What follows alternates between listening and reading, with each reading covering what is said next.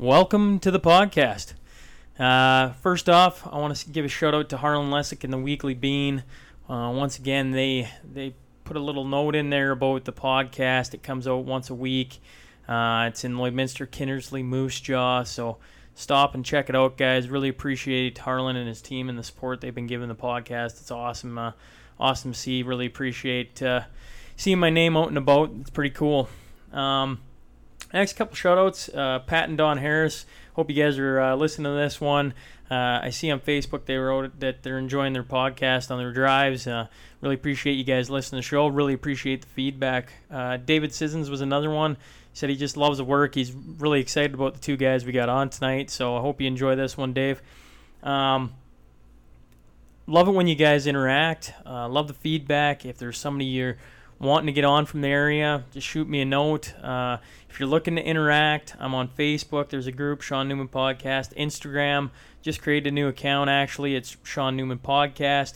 And Twitter, we also have a new account there. It's S. Newman Podcast. So follow me on there, guys. It's the latest up-to-date on what's coming next on the podcast. And if there's anything you want to see, any feedback you want to give me, really appreciate hearing from you guys. Tonight is gonna be really exciting. We got Morg and Merv Mann on. One of them's described as being the father figure of any hockey team he plays on. One of the leaders, guy who takes care of his teammates. Not that the other doesn't do that, but the other one's described as fly by the seat of your pants. I'll let you figure that out as we get this podcast going here. But both of them have played extremely good hockey. Merv was Junior A in Lloyd with the Blazers, and then went on to CIS with the U of S Huskies. And then Morg played Junior B for the Lloydminster Junior B Bandits, and then made his way out to Acadia and played for the Acadia Axemen and won a national championship with them. And then they both met back up in Lloydminster playing for the senior AAA team, the Border Kings, and would go on to win a couple of Allen Cups. So hope you guys enjoy. Strap in, because here we go. Without further ado. All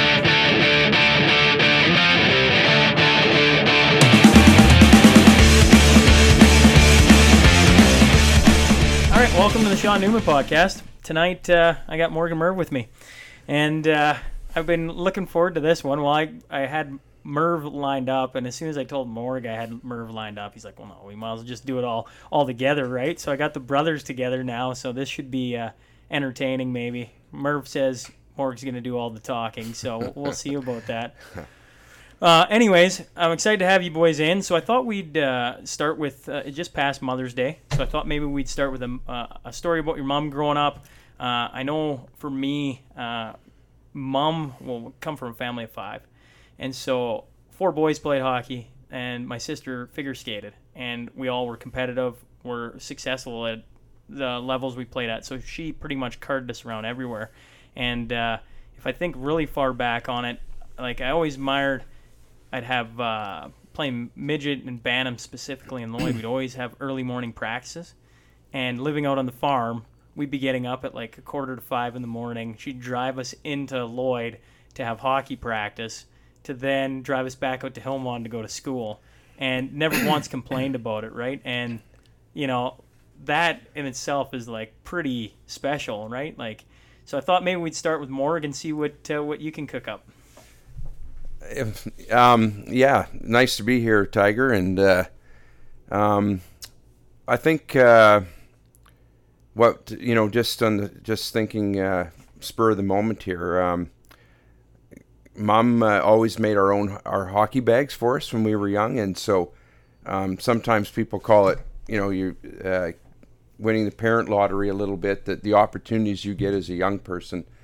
Some of us are more fortunate than others to have those opportunities, and fortunately for Merv and I, our mom and dad, and we were very fortunate that because of them, the opportunities we got, and so Dad was the one that would probably got up most mornings and did the driving with us, because Mom nursed as well as being involved with the ranch at home. But the little things like making our shaps and sewing our hockey bags for us, all those little extra things that mums do, or that she did, that I'll always remember. Yeah, for sure. Merv? Yeah, Merv here. Yeah, I think for me the thing that stands out most about Mum is that she's the one that instilled the love of horses for us and got us ponies when we were young, and that's as a parent now trying to get the kids to ride. I see how hard it is to match horses to kids and to give a kid that opportunity, and it's something that I'm still doing and enjoying. And it, Dad was certainly a part of it, but it was Mum that really instilled that in us and had that love for it, and something we've shared and we still talk about today, horses and analyzing them and training them, and so probably that's where I've always felt as close to my mom as anywhere. Cool. Switching subjects, did either of you guys watch the Raptors game the other night? Mm-hmm.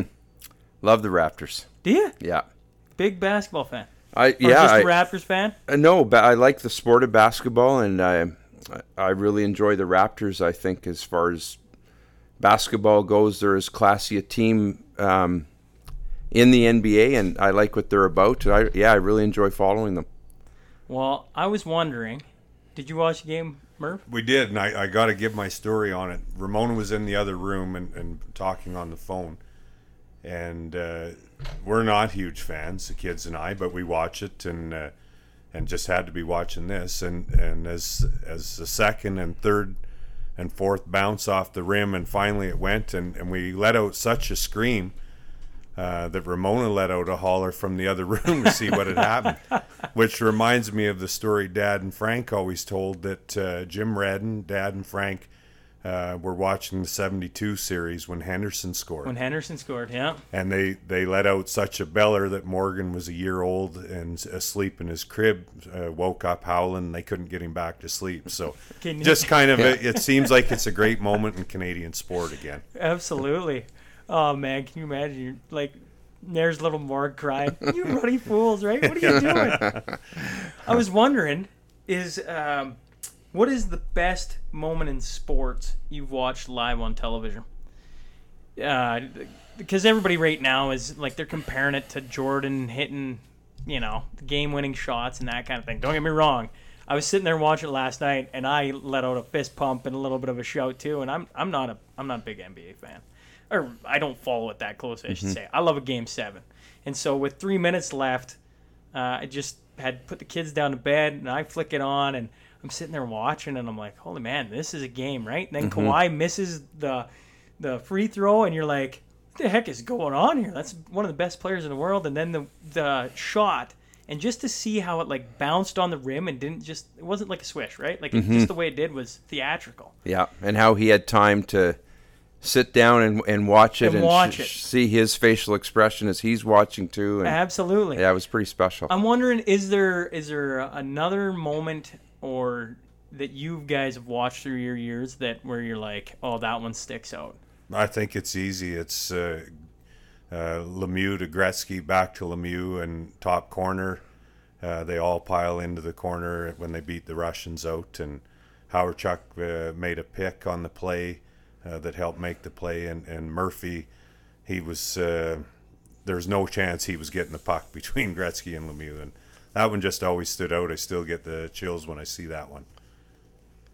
And I would say I thought, and I don't remember the specifics exactly, but when the women's Olympic team came back from two goals down, what was and that? Two goals down? They pulled the goalie, and the Americans iced the puck. It hit the post. Yeah. And to come back down, score, and I just that comeback in that game, remembering watching, thinking that it's over. There's no way. It was like a bit of a miracle too. Yeah, and I was thinking in my time, Sidney Crosby in the golden goal, right, when he scores against the Americans, and oh man, that was fun watching. Yeah, it was. You're both Oiler fans too, aren't you? Oh, absolutely. What do you think, hanging in there. Well, I think we're all hanging in there. What do you think of Ken Holland coming to town? Yeah, I think it's a good move. I mean, he's got a great track record, and if only he has the freedom to do the job. They seem to be so top heavy that you wonder how much. There's just so many voices in making decisions there from the periphery, it looks like, and I think it's hard for any GM to come in and take control. They talk like he's going to have complete control.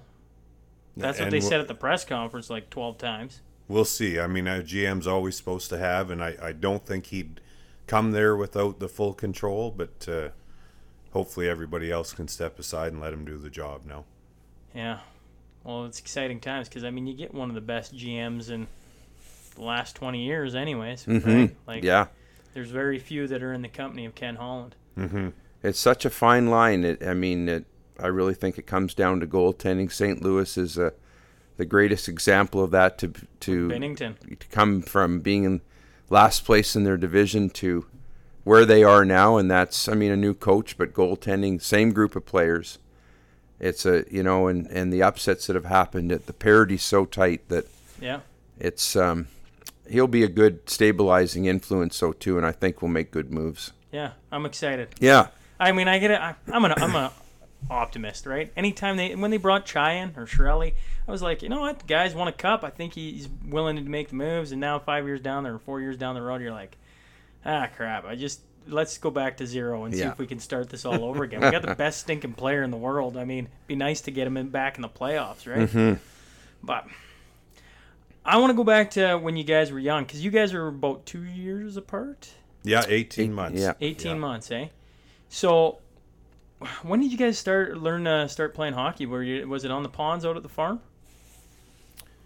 I guess I'd say we started skating on the lake. I recall my first game of hockey. I'd watched Morgan play a little bit and had skated with him and that on the ice. So I was capable when I started, but I was so shy and so nervous. I said to Mom and Dad, I'll just stay home and play on the lake. I had no intentions of and I see kids have changed now. They've loaded with confidence to go and do things, but in our day we were pretty shy and pretty tentative to get started.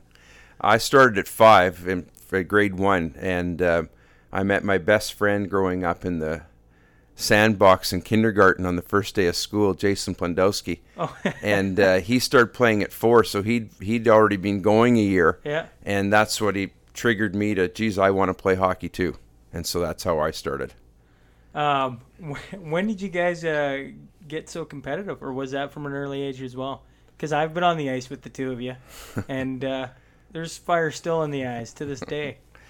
Oh, I think anytime you grow up with a brother, and close enough in age like that, and even though I was older, Merv was always bigger than I was, so it balanced things out, and so that probably had a lot to do with it. I've always thought I wasn't naturally that way, that was learning to keep up to an older brother, and my knock when I was younger was being lazy or not engaged in hockey, and continued to develop that a little bit, and then Husky hockey, really instills that in a person. So I think it continued to get more and more for me, but I don't think I was naturally the most competitive kid when I started. Do you think at a higher level, the higher you go, the higher the competition is? It just teaches you to have that kind of killer instinct? Because, like, I know for myself, I played junior A, but when I skate with, like, dub guys or OHL guys or the guys who've gone to the next level, they just have another gear almost. And I'm not saying that goes across the board for all players at the next level, but I know that's coaching. I know that's like a mindset instilled. We had an excellent coach in Dryden, and Larry instilled that right from day one. I still talk to my old teammates, and they talked about one specifically, Jordan Chong. He went to Scholastica, and they were that's Minnesota, and they're Division III school, and but they were nationally ranked in Division III. They're really, really good.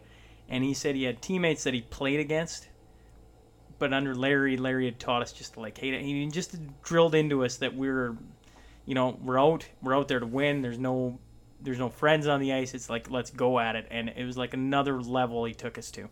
And Jordan always talked to me about when he'd go and like the first year he's there, he had a hard time hanging around with the guys because he's like, it's almost in the back of my brain. I'm in a different spot than them or something like that. Like, do you think when you go to, like, you talk about the Huskies, and I sure assume Acadia was the same thing, when you get to that next level, they push you out of your comfort zone into another tier, or would you say it differently than that? No, absolutely. I really, we talked about parity in players, and I've been watching kids in camp, and that everybody's skill is close to the same, or the speed they skate or the way they stick handle. But the ones that move on a level are the ones that are just that much more driven.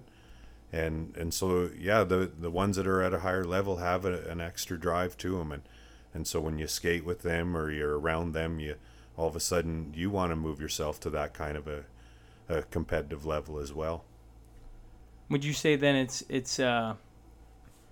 there's just some kids that have it ingrained from them then at an early age that are just driven then and don't need to be taught that? Yeah, for sure. I mean, I think as Merv said, you can learn that. And speaking of a coach that was that way, I think under the right circumstances or environment, you certainly can bring that out in a person. Yep. But I've been teaching school for 23 years and coached lots, and for sure I see kids who are just wired that way, that just ultra competitive and just can't get enough, and just that's their makeup. When you guys both played your minor hockey in Lloyd then? Yes. Yeah. You were still on the farm at the time, yes? Yeah. Like you've always been there, right? So we were the Lloyd School District where we lived, and I'm in the same house I grew up in. We bought it from Mom and Dad. So that was Lloyd School District at that time. I think about grade 10 it switched, but at the time we were born and raised and entered school, we were always the Lloyd District. So you drove to Lloyd all the time then for your minor hockey? Yeah. So did you guys get to play together growing up then? Or you were too far apart being 18 months? On 2 occasions, Merv, Adam, or no, it was Mighty Mites then, I guess, or Mites for where you, Roy Noble had called you up, and just the circumstances of how it worked. I don't quite remember, but maybe there was room for somebody to move up, and you did that year. Yeah. And then again when Merv was in Bantam. Midget. Oh, sorry. You were in Bantam, and so and on our midget team, Merv had moved up and played. We got to play together there too. Yeah, and you'd mentioned your midget team as one of your fond memories. Yeah, what was it about your midget team? Because at that there wasn't a AAA team at that. It wasn't called. It was AA, which was our top midget team. And my first year playing there, we with a half dozen guys that went on from there to play in the Western Hockey League, and just some really lots of names of high profile players in Lloyd at that time that we were really good on paper, and guys that went on to play some pretty good hockey. And the next year it was a real collection of unique individuals with no real specific names of people that of the group, especially comparing from the group of the year before. And Merv had come up as an underager, and we had a real eclectic group, but we had more success that year than we had the year before. And it was just a real special year, and an example of when your culture's good and you have a really good group of guys, every guys or girls, whatever team you're working with, but that we got along so well and such a good culture that we had more success than the team the previous year, and so it made it kind of special.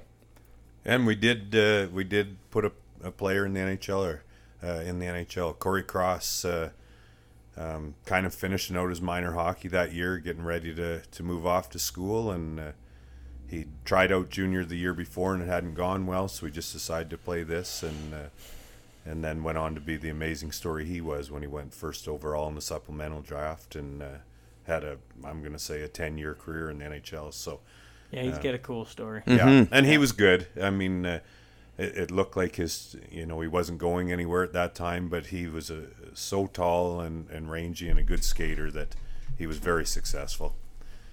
Sorry, boys. No problem.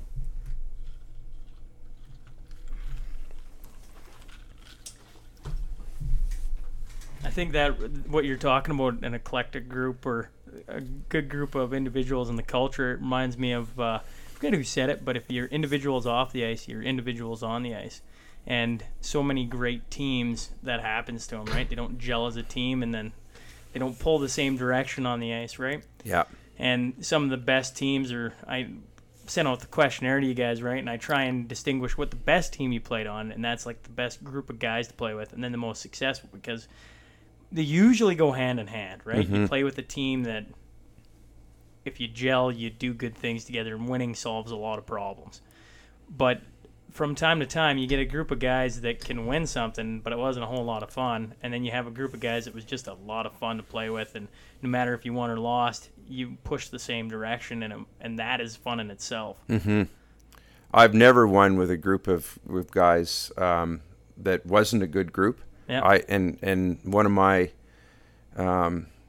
things in coaching and talking to kids or in coaching is winning is a byproduct of being like you're trying to create that family culture and a good group of people that with the character that are all going in the right direction, in the same direction. And I think that then byproducts of winning. And sometimes, some years, you have a really good group of kids you're coaching or teams you've been on, and you don't win that final game. It doesn't always work out, but I really strongly believe that to have success, you have to be together. Yeah, a healthy dressing room. Yeah, so important. Yeah.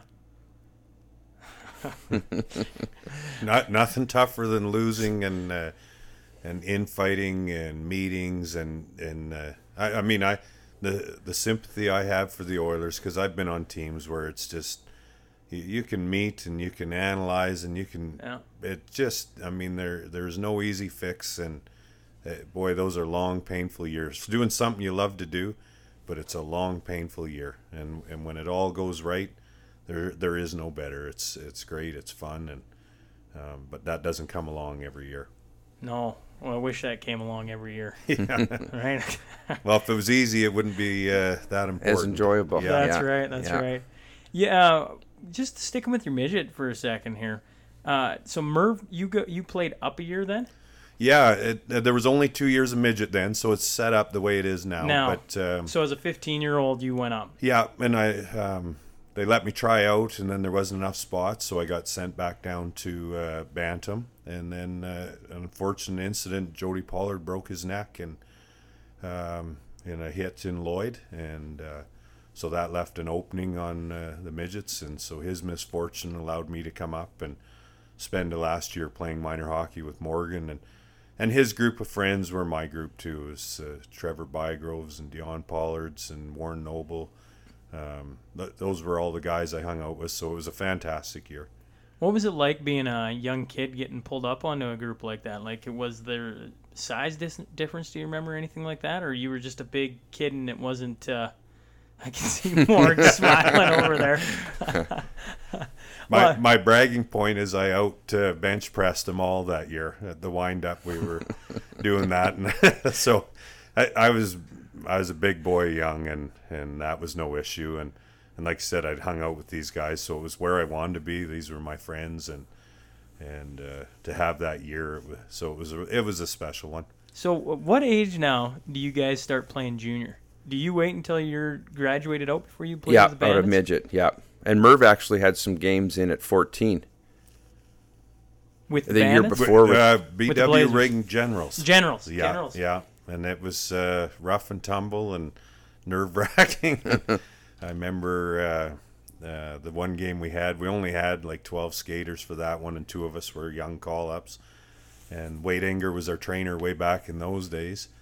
And they kept teasing him that he had to go to the drunk tank and get 3 of our players out so we'd have enough to play. And I was pretty wide-eyed and nervous. And another one was we were in Vermilion, and a couple of old fellas sat right by the penalty box, and they'd spend the whole day chirping at me for wearing a face mask. You chicken, and quite the language they had, and I was so nervous and shy, and they just rode me the whole game about wearing a face mask in those days. And in those days, guys weren't even wearing visors. It was bare face. So. No visors in Junior B. No, yeah. Was there visors in Junior A? As long as I was ever involved, yeah. And I think there was but the Junior B run looser rules yeah. in those days. So when you started playing Junior B, Mork, were you wearing no visor? No, I didn't wear a visor. Really? Yeah. Throwback. Yeah. You're dating yourself. Right That's now. right. Yeah. Haven't even figured out the years, but it was. Well, let's that'd talk have been about 89, 90, I guess. And about those visors, I remember it was Medicine Hat, wasn't it, that come up to play you guys to go to provincials? Mm-hmm. And they were a full face mask team.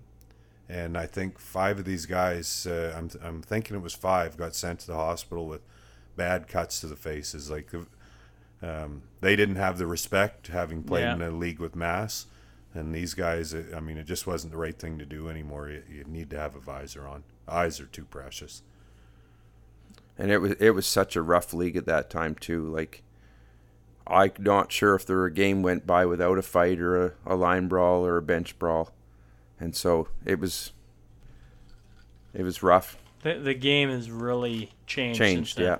What do you guys think on the hitting aspect of it? I think I've had this conversation maybe with both of you in a dressing room or two. But what do you think of them removing hitting from younger group? Well, I think it's now you got to be Bantam to get into hitting, don't you? It is. It is, yeah. And I haven't coached that level. I've watched it, and I don't think it's working. I see 80-pound kids moving up to play against 220-pound kids, and it's just not working. And Sorry, I couldn't find what. That's Mork. The AA Bantam boys I skated with this year a couple times, and I think they had 6 kids out at that time with shoulder injuries and knee injuries. So I never would have said it. I'm an adamant believer that hockey was about body contact, and I still believe that, but maybe body checking is going to go out, and it'll be more the female style of game where it's lots of aggression, lots of contact, but the big heavy hits are going to go because just so many injuries now. Yeah, I certainly agree with what we see in Bantam, but the stats when it was in Pee Wee, all of a sudden when their numbers just kept declining and declining as far as Hockey Canada numbers of kids playing hockey in Pee Wee, there was such a decline that when they took the hitting out, the numbers jumped back up like 35%. It was like quite a difference. And so I used to really strongly believe that hitting shouldn't start until kids figure out how to skate, because you're so vulnerable at the younger ages that if you are able to skate, then you're a pretty easy target for those kids that haven't learned that skill yet. But I think a version of some sort of body contact at right from when you begin, just to learn body awareness and positioning, that maybe needs to be in right from the beginning, just to get that sense of it's not such a drastic change then. Do you think hitting's going to be out of the game? Yeah, checking might. Contact never will, but the actual body check. Your thoughts, Tiger? You're grilling us here, but well, I don't know. I was doing a little bit of research into it. I was doing a little bit of research into like the history of hockey in Lloyd, and I'd read a thing from 1936 that it said hockey continued to become more popular than ever. Adding to its popularity were some changes to the game, and in 1936 they permitted body checking anywhere on the ice. So it's been around for a long time. Yeah. But I don't know. I grew up with hitting, so for me, I don't know how. I don't know how else the game can be played. I'm all for taking out the head shots, the dirty plays, the checking from behind. There's a lot of bad plays that come with hitting but there's a lot of good aspects of hitting that I like too, right? You guys watch me a lot. I love a good hip check. I don't think there's anything dirty or malicious about it. Mm-hmm. Guy comes down and tries to dipsy do you. if you can't touch them anymore, then the game is fundamentally changed. And it already has been fundamentally changed. They've made a lot of different rule changes since I played my competitive hockey or my junior days, right? And you guys are before that, right? The amount of changes they've made. The only thing I haven't done is I haven't coached like you guys. And so I don't know at the younger years, if I'm sitting there watching, do I go, oh yeah, they need to remove body checking, right? Like, I watch my son coming up and I go like, yeah, he's going to like body checking, right? Like he's a kid that likes rough and tumble. Yeah. And not every kid is built like that. No. And so I don't know, you talk about numbers, that makes a lot of sense to me, right? Like, if you take away the physical aspect of hockey like that at the younger ages, I can see a lot of kids wanting to stay in it. But if you're introducing it again in Bantam or in Midget or whatever, that's still going to knock off a bunch of kids because they're going to come in and not know what the heck's going on. Mm-hmm. I think back to when I grew up, in Adam, I got called up to Pee Wee House, which Pee Wee House is, now you watch it. But at the time, I was over the moon. Got called up to Pee Wee House, and my first shift, I got absolutely clobbered and went, oh, don't do that, right? Now, and that was the start of it in your day, Yeah. and mine. That was where Pee-wee. I started. And then body Adam, in the contact, practices, they let you scrum. That's what I'm calling it. Along the boards, they let you kind of have a little bit of contact, nothing too crazy. And before that, Adam, there was nothing. And now, for it not to come in until Bantam, I don't know. That's why I come to you guys and grill you two, because you both are well-respected coaches in the area. You get to see it on a daily basis pretty much in the wintertime. So if you tell me that's the way it's going and that's a good thing, then I trust your opinion. Oh, I mean, I really, at especially the high level, hate to see it go. But it's hard to even throw a hit now without on somebody coming down on you, lean the head. So, Yeah. I mean, their head is going to be the first point of contact. So even allowing it, it's a struggle to be able to do it properly. So I just think they're in their concussion lawsuit right now. I just everything that's ahead, it's going to be tough. Yeah. No, that's fair enough. It's a tough. It's not a black and white answer for the most part, right? Like, it's pretty delicate issue right now. Mm-hmm. It's it still has a lot to do with I think, as a coach and the refs and the people managing the game, that if you're dealing with people who are respectful of the safety of the kids they're coaching, at whatever level you start body checking, that makes such a difference too. And I think for the most part, I was coaching Bantam this year and it was for the most part a really good experience in that regard of people the hitting and that being reasonable, that it wasn't excessive or to go out and hurt but a lot of that onus comes on the coach. And unfortunately, there's the odd There still one. is. There's the Yeah. odd guy. Yeah. And, It seems to be less and less. Yeah, But I think they're weeding them out. But it's frustrating when you're you sending come your across kids out against somebody that's asking his kids to hurt you.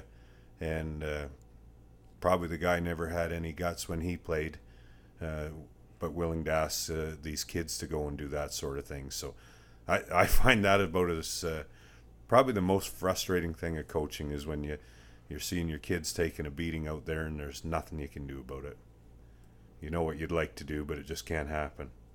I was talking to Corey Dallin earlier today, and we got talking about hockey year-round now. That's a very big thing, right? Like, ice is in year-round. Kids play spring hockey.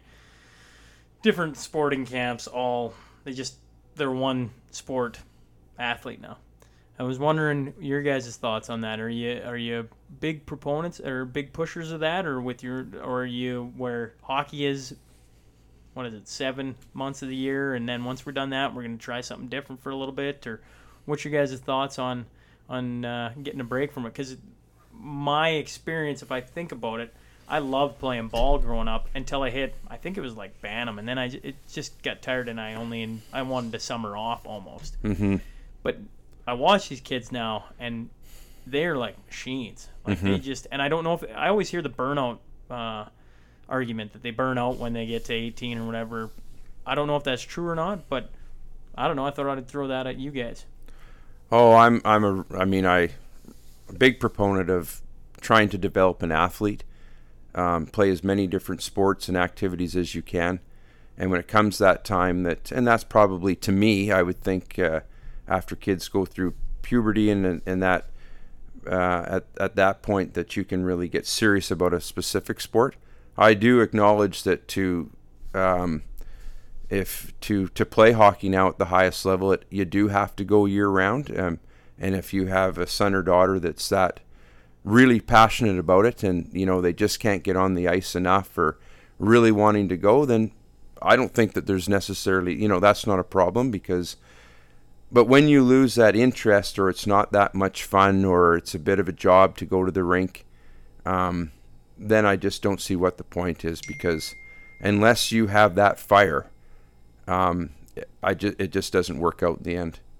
I know. I remember reading an article about Michael Jordan, and this basketball player from France won a trip to come over to New York and meet him and play in the top college game, and had a chance to interview Michael Jordan, and said, just how did you do it? All the, the work you put in, and the time, and how dedicated you were. And he said, the key is you have to love it. It can't be work. And so if you love something that much, and you're right, the skill of hockey players today is at a level it's unbelievable. Yeah. And you just have to you have to go year round if you do want to make it jump. now. Yeah. But I think if you I still think that you want to do other sports and activities to develop yourself as an athlete.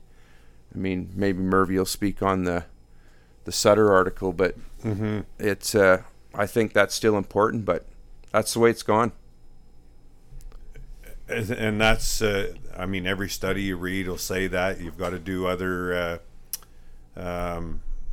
sports and to train your mind and your thought process. But even, we talked though, Hockey Canada's events, they're all in the summer. So, one time they're telling you, yeah, you got to get out and do other things. And then they'll also point out at World Junior Camp, 95% of these guys can't throw a baseball, don't know the rules. So to make it to the elite level, there certainly is a point where you've got to go for it, I feel. And I fought it a long time, and I think it's, as they hit 15 years old or something, that's when you buy in and go for it. Before that, the minute that last game ends, I'd like to see everybody go a different direction and do something different. But you get looking over at your buddy's kid, and he's getting better because he's doing extra training. It's hard. And so I think that's the big thing, is competition amongst parents and amongst kids themselves to not let their buddy get ahead of them, and so they feel like they got to keep training. And for the one or two that make it out of it, great. There are lots that are lost along the way where it becomes a chore. They start to lose a little ground, and they realize, this is all I've done for 10 years is follow hockey year round, and start to really hate it. And I still like putting on the skates, and I know I couldn't have put in the time that a lot of these kids do now. Yeah, what do you guys do? What did you do back then for training in the summer? Because you go on to play Junior A and Junior B. Do you remember what you used to do? I've got to take this one. Because this one bothers me still. I would run all summer long, and worked, and running was my big thing. It was always cardio.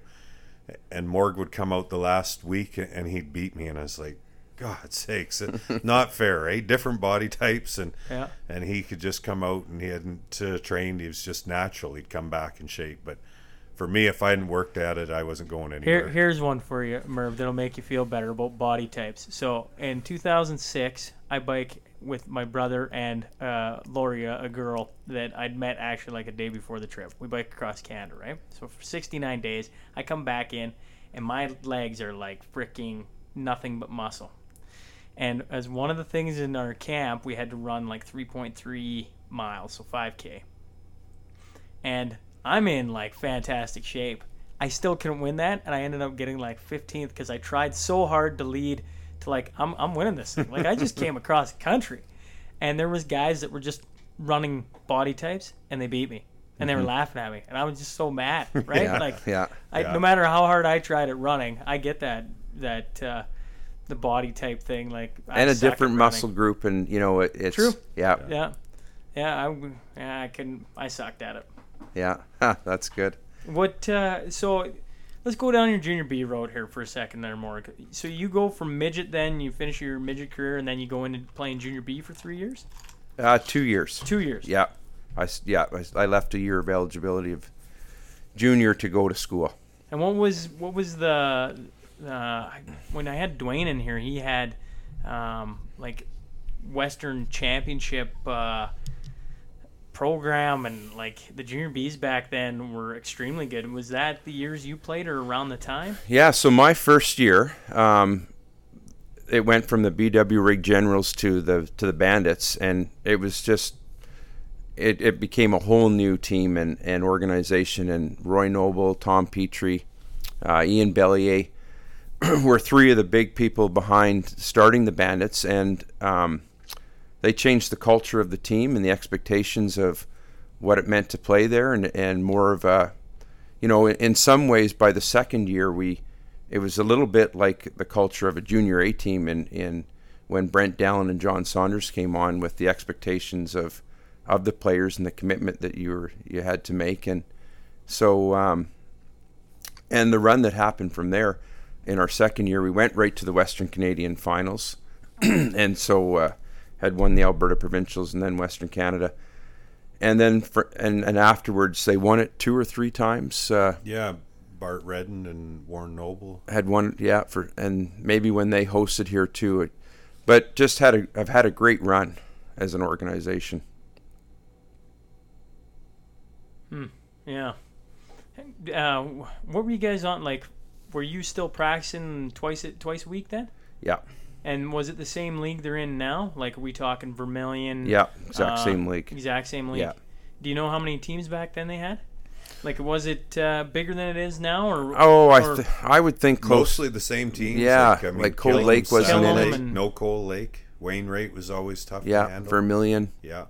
Was it I grew up watching when I was coming up and watching the Bandits. It was a tough league. There was a lot of fighting in that. It was a rough league. Yeah. Yeah. Oh, yeah. Sometimes in the crowd, I remember watching the game and was sitting there by one of his teammates that was injured or kicked out, and several fans from Saddle Lake got him down and worked him over. So it was certainly Western. And did you play? Were the Bandits affiliated with the Blazers at the time? Lancers. Blazers. Yeah, and played some games up and some. Yeah, and then you go from junior B. I was saying this off air. So you go from junior B to playing for Acadia. Like, how does that, like, we were talking about all the names. You can say them all and where they went and the accolades they got. Mm-hmm. And for, like, I mean, it speaks to the player you must have been and still are, for that matter, right? When you get to watch it, right? But, like, to go from a junior B program to Acadia, who eventually wins the national championship, that's a big jump. Yeah, and it was, and much bigger than I realized it was going into it. I was very fortunate to get the opportunity. My coach at the time, John Saunders, had played out in Acadia and a couple games with the Maple Leafs and had an excellent career himself. He thought I could play there, and I think the team in the league had developed in the Atlantic side of university hockey. They started to all the teams attract players from the OHL and the Western League, and so it was maybe more than he remembered it was. But I kind of believe that everybody gets an opportunity in life, and it's what you make of it. And that was my break in at that time to get a chance to go to school and play on that team, and it worked out well because there was certainly some real high-end hockey players there that were above my ability. I was talking with one of those guys today, Mr. Colin Gregor, and he said you were a fish out of water when you first walked on campus, a little ranch boy on the campus. Didn't know. He said you stuck out like a sore thumb with your Wranglers on. And what was it like going all the way across Canada like that? Yeah, I mean, yeah, I suppose he's right. I was 19, so old enough, and it's when people move on and do their own thing. But with growing up on the farm, and not really venturing out too far from the area to move all the way out east, and there's no going home on the weekends, and I hadn't really even going through high school even considered much thought of going to university. So Yeah. initially and a lot of these guys that were, on the team, they were guys that knew each other from playing major junior together and all connected. And so it was a big step, and one that it tests a person, it certainly was felt some homesickness and a challenge, but with it by Christmas, I'd fallen in love with the team and the university and the guys, and it just proved to be kind of a game changer for me. I heard your first goal you scored for him was quite something. Yeah. How does he tell it? Well, he says you're dumping the puck in off the stanch and got run over on your ass, and His memory's a little different than mine.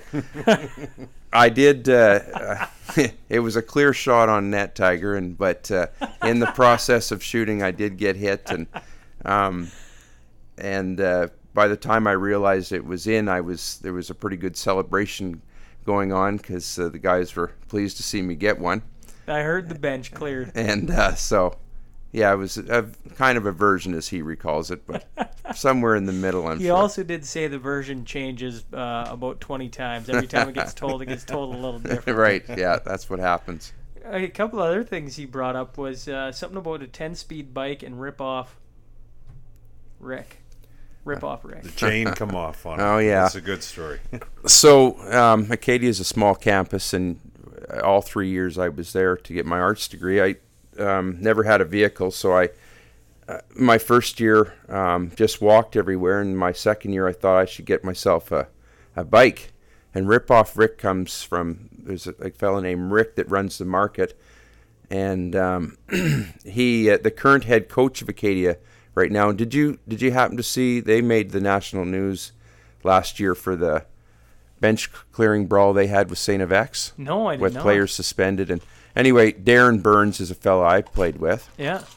during those years, and now he's been the longtime serving coach of Acadia. But we called him Rip Off Rick, or I did, because he sold me the bike, and I thought I'd give him a hard time that he took me on the deal. But anyway, I used to bike to practice and bike everywhere, and grow on the sand roads at home or the gravel roads. There's not much of an opportunity to bike in the country, as you know, and so biking in the city or in a town was a bit of a new experience for me too.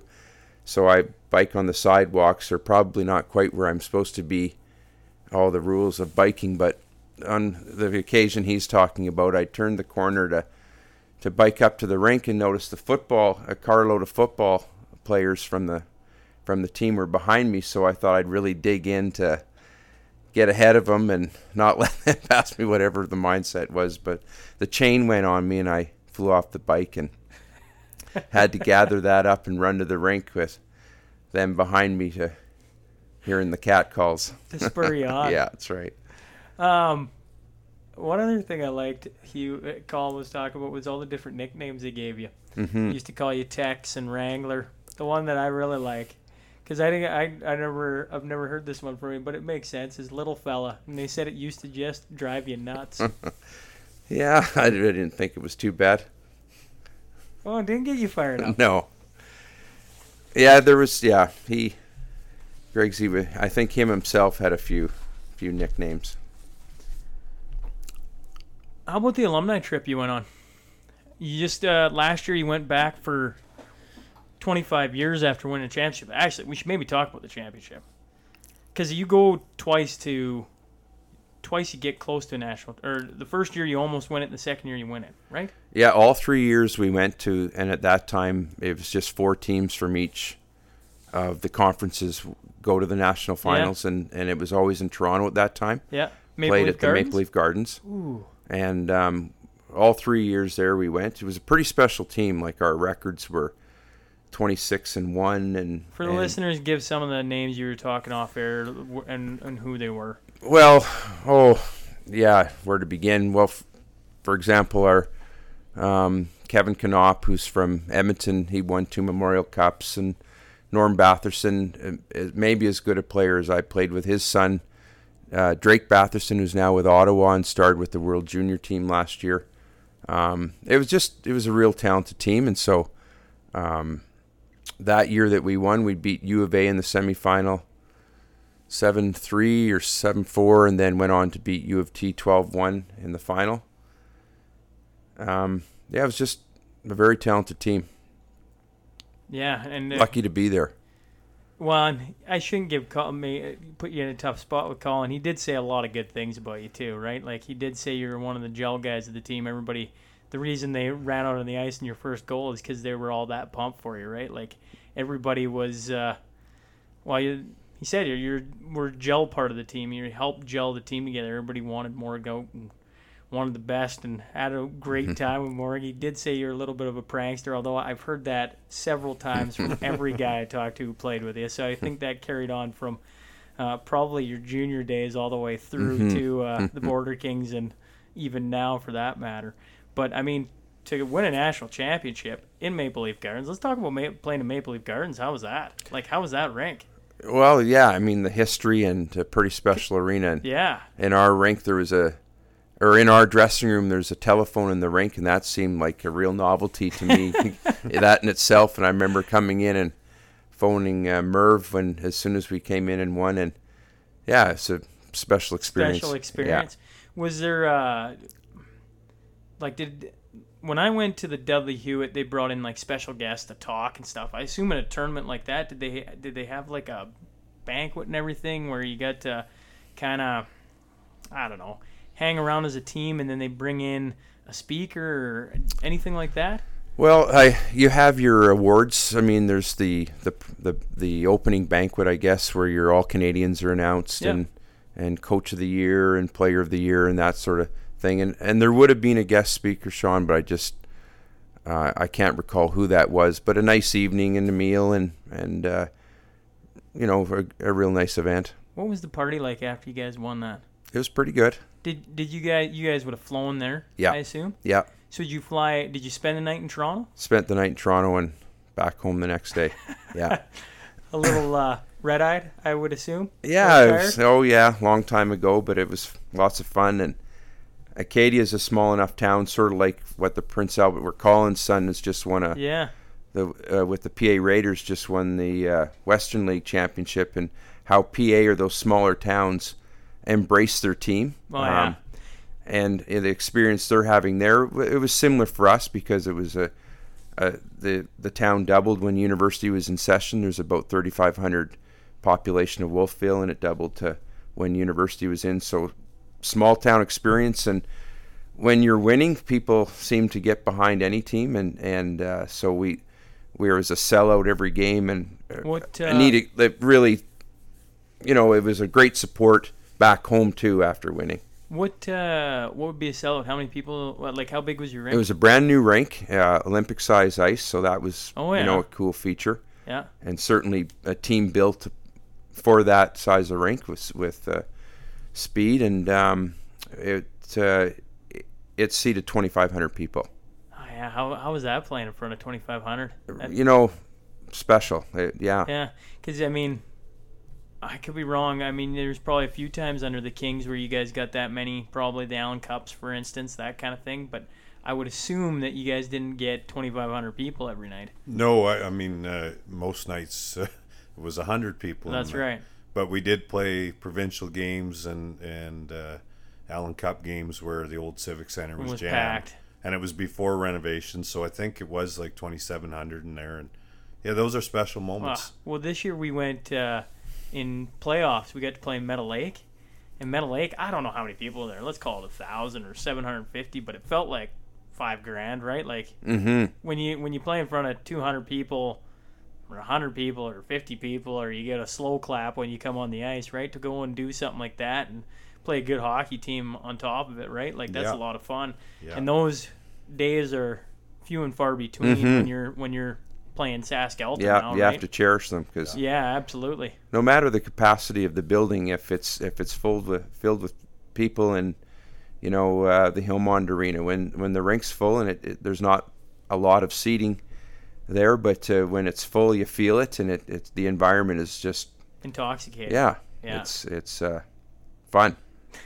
Especially those rinks where you're close to the play or to the fans or close to the ice surface. It sure livens everything up. Like Sask Place is a dead rink. It really takes a crowd there to be exciting.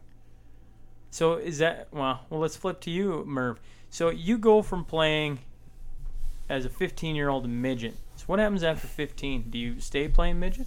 No, that was the only year midget to end up making the Blazers that year. I had a good camp with the Blades, and then thought I was coming back to midget. And Willard Condro called me several days after his home and said, "Aren't you coming out to try out Junior A?"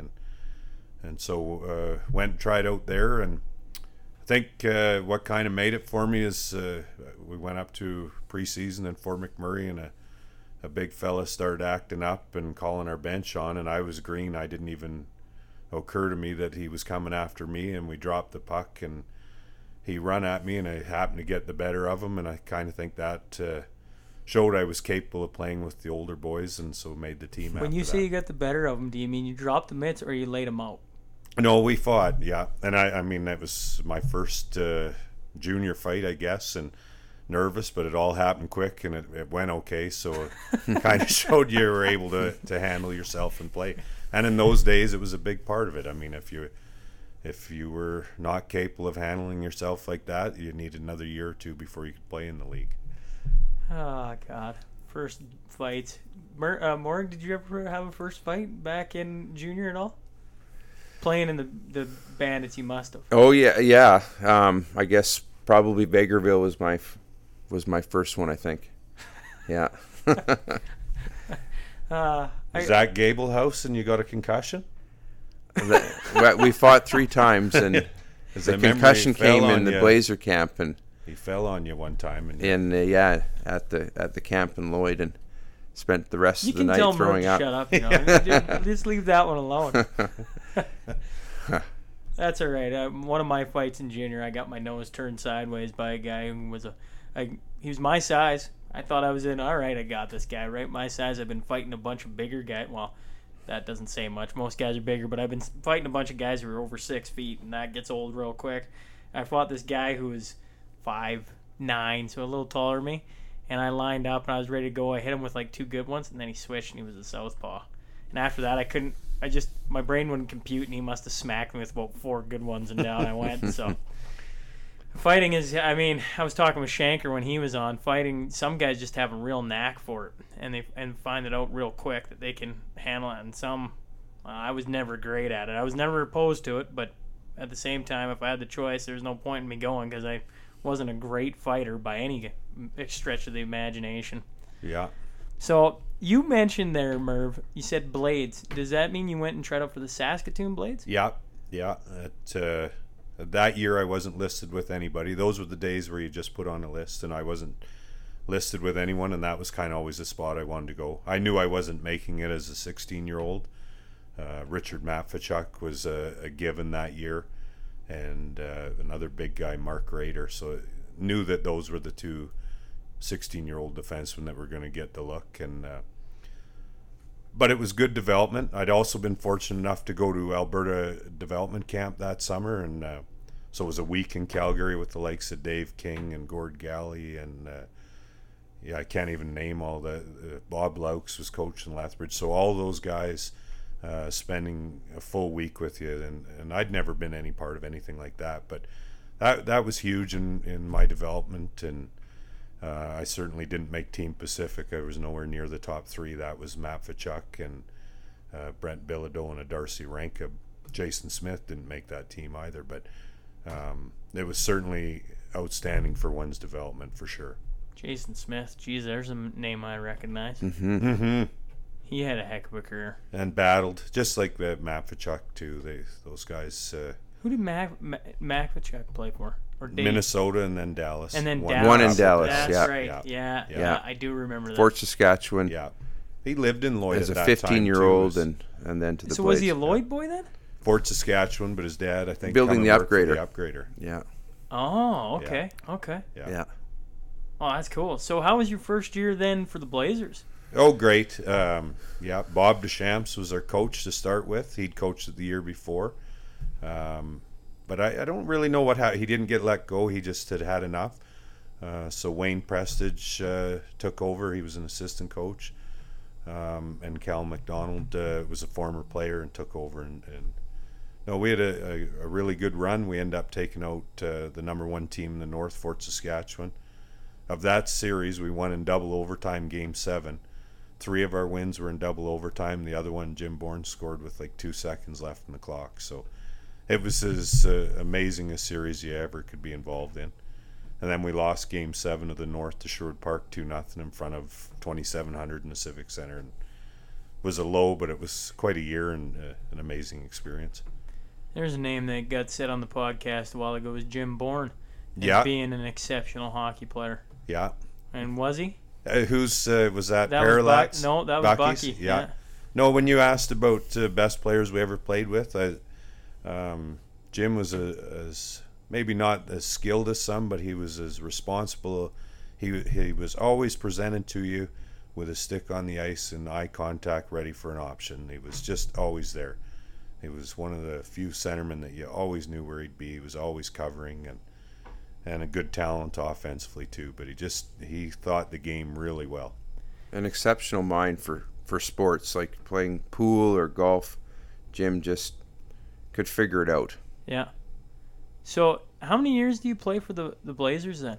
I played 3. You played 3. Yeah. And so you went and tried out for the Blades 1 year. Then you come back, you played Blazers. So the next year, do you go back to the Blades? Well, that first year I had with the Blazers was a pretty good year. So I got listed with Tri-City that year. I remember I was still a kid, so how excited I was.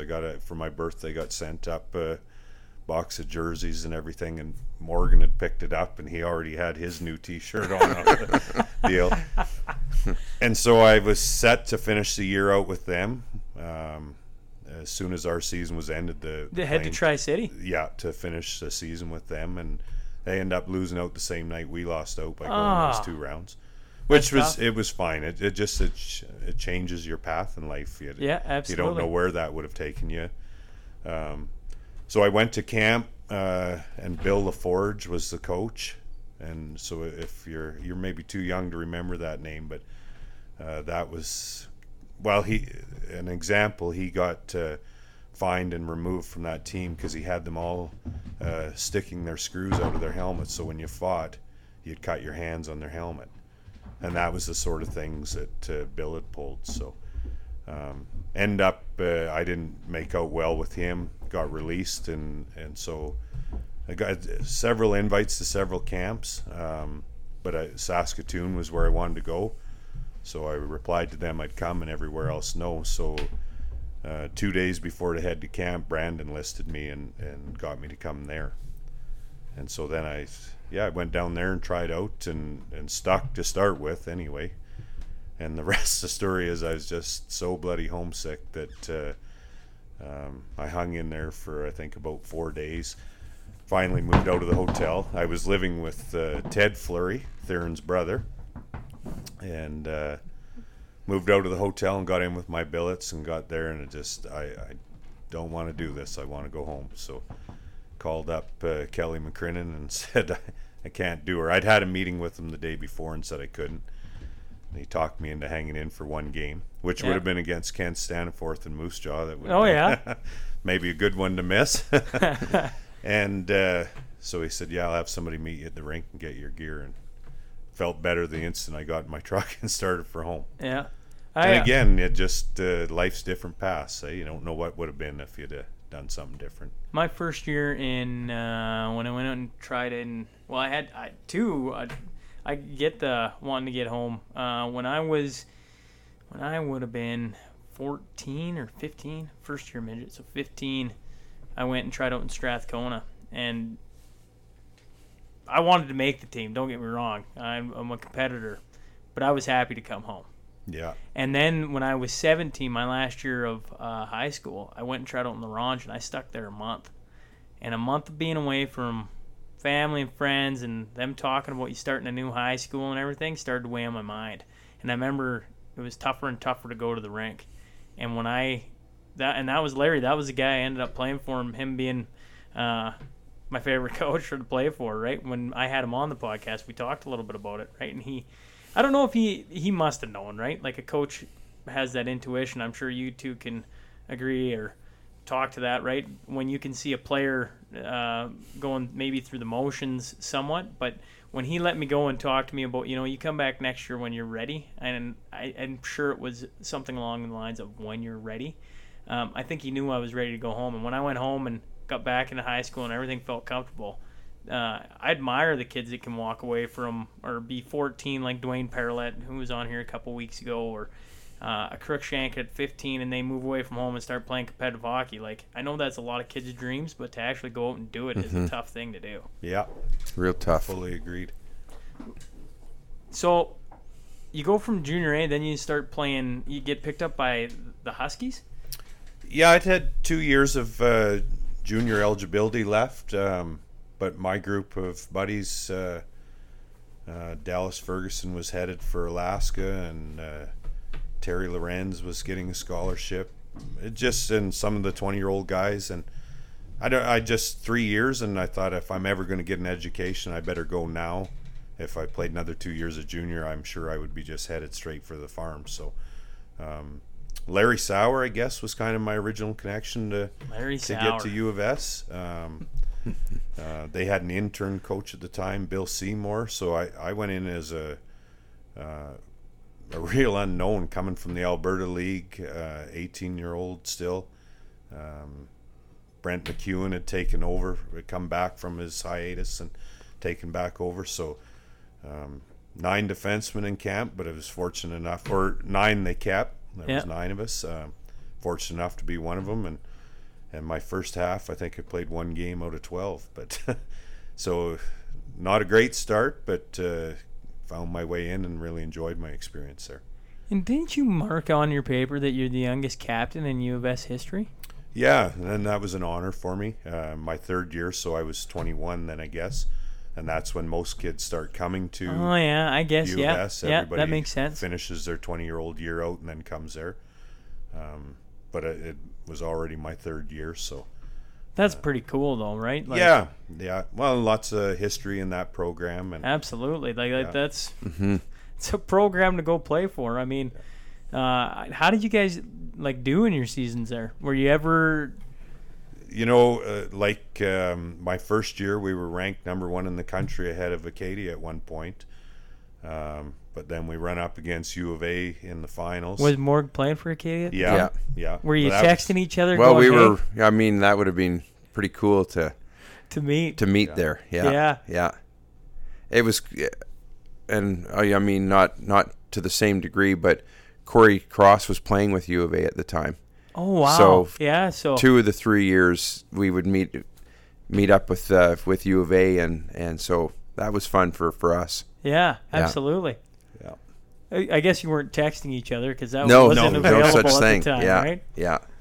We sent the VHS tapes of our series against U of A out to his coaches. Oh, really? that goes back to those days. Yeah. Man, kids don't even know what a VHS is anymore. No. Okay, we're going to take a 2-minute and 56-second break because I want to watch the end of the Carolina game. I can see it going on. It's 2-1 right now. So when we come back on, we'll have the update of who won. Perfect. Okay. So we're back, folks.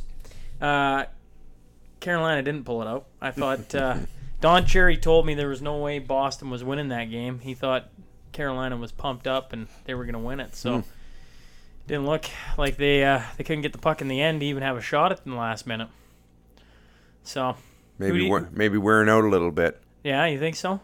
Well, they sure play. I mean, they're a real pressure team, and they've been successful thus far with that kind of a game. But it looks to me like maybe they're wearing out. Yeah, well, and they're coming up against a very good Boston team. We were just talking about it, right? Like, they're a well-rounded team. They They got guys who won it before. They got a lot of youth coming up, very talented youth. Yeah. No, I a nice mean, balance. As much as I dislike Marchand from time to time, he still is a guy who can put the puck in the net. Not to mention Pasternak, right? Like, they got some guys who can really go. Every Speaking team of, would probably want him. Yeah. absolutely, right? Yeah. Yeah. Speaking of guys who could really go, let's go back to your U of S here, Merv.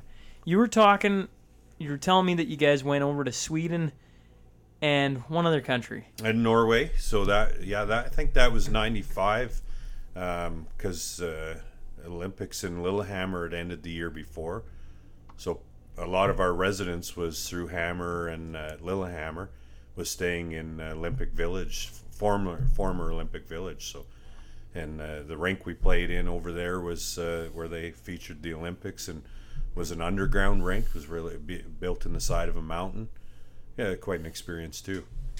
And so when you went over to these countries, like, were you playing just exhibition games, or were you playing national teams, or who were you playing while you were over there? Right, we played elite division, which was too good for us. So, like Glenn Gulletson had gone over there that summer and was playing in the elite division, and we played them, and I think we were like a 5-0 loser.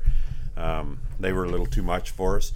Then we played some Division 1 in Sweden, and we were close to them. And then when we went to Norway, we played Division 1 there, and we were right with them. But that was 7 games in 14 days off the start of our season. So by the end of that, we'd had her. Yeah. And we were trying to experience everything while we were there too. So Yeah, busy days. yeah.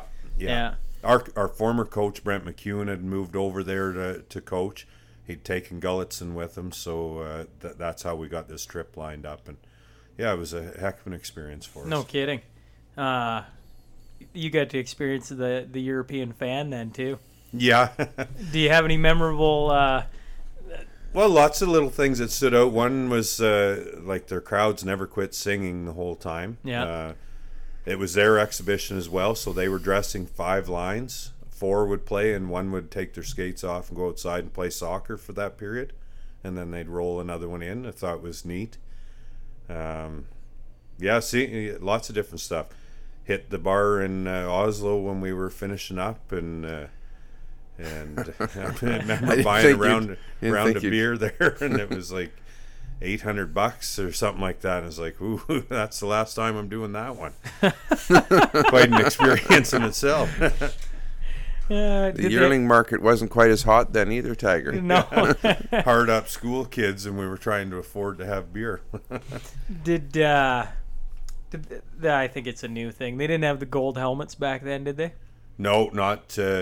Neither, you know what I'm talking about, boys? Did. Yeah, top scorer, right? Yeah. So when I was over there, they had the gold helmet for the top scorer. It was quite a thing to watch. We'd Oh, go to yeah. the games, and I'd be like, well, that's a unique idea at least, right? But I was talking about with Shanker, right? Kirk Shank. I was like, he was saying, he's like, as a top scorer, the last thing you want is a big target on your head. Yeah, right? yeah. And that gold helmet, let me tell you, it sticks out. It would. Yeah, but it's cool as a fan, right? You get to, oh, there he is. Right there, right? Yeah. He doesn't disappear for you. I remember back in our day, they try and switch numbers on the top scorer, maybe wear a different jersey the odd game just to try and mess somebody up. And then you go to Europe and they're sticking a gold helmet on them. That's a different deal there.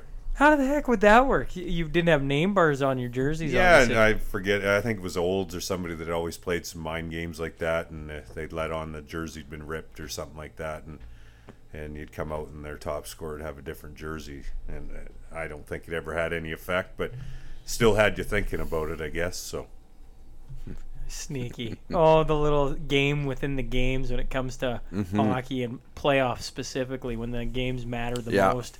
You pull out all the tricks. Exactly. Speaking of which, what's the best trick you guys have pulled out of your books in your coaching careers then? I know we've practiced the old Yeah. Team Canada face off in your own end, have the winger go in the box. Go in the box and pop out the other end? I've never had it work. Never had it work? It did once in with the Border Kings and Kent Staniforth, but as far as me coaching, not once has that worked. I don't think we've ever got the change completed even. So I hate to waste too much time on some of them anymore. You know, it's not a hockey story. I used to play fastball, or windmill, or whatever you want to call it, slow pitch, or not slow pitch, fast pitch. And we were in Westerns. I forget who the coaches were, but I learned afterwards it was called the Saskatoon Shuffle, or at least that's what we nicknamed it. And so you have a guy on first and third. And the guy from first acts like he's stealing second and falls, trips. And then when he gets up, he acts like he's going to go back to first. And so what happens is the catcher throws it back to first, and then the guy from third runs home. Meanwhile, the guy that tripped doesn't turn around and go to first. He keeps running, ends up making it third. And maybe the reason it was so successful in Westerns for us is the only guys he told, our coaches, were the two guys on base. So the two guys on base had practiced it because they were following each other in the lineup. So they knew about it. So when he gave the signal, whatever signal it was, they knew about the Saskatoon Shuffles on. But the entire bench didn't. So when he tripped and fell, we lost our minds on the bench. Like, get back, what are you doing? And then he keeps running, and we got it home, and we're all screaming because nobody knows what the heck's going on. The ball worked, and it worked like a charm. Who was your coach? I think it was Harvey. No, not Harvey. No, I think it was Harvey. Jim Harvey. Jim Harvey. Yeah. Around Yeah. for years, sure. Yeah. That was something to behold as a young kid. And then when they got back in, they were all laughing because they knew what was going on, and the rest of us had no clue. Yeah, that's Right? a good And one. to pull it off at the Western Championships, right? Like No in a kidding. game, and to get it to work, right? Like that's a pretty ballsy coaching maneuver. And did it bring success in the end? Well, we Get you ended the up. win? I've been to 3 Western Championships, and that was one of the year we won. So Yeah, neat. yeah, you never pull anything like that, Mort? Not that elaborate, no. We had I had Larry Wintoniak on here a few weekends ago, and he talked about a couple different ones, like when you run out of timeouts, having the trainer having change in his pocket.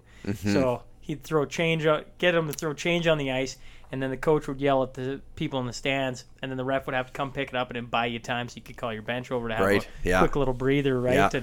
And little things like that, or they had a broken stick where they'd saw it down, and so that the goalie could break his stick and have to come get a new stick and stuff. Like just weird things Yeah, that yeah. you only think about if you coach enough hockey, I assume. Mm-hmm. And yeah, probably less and less of that today.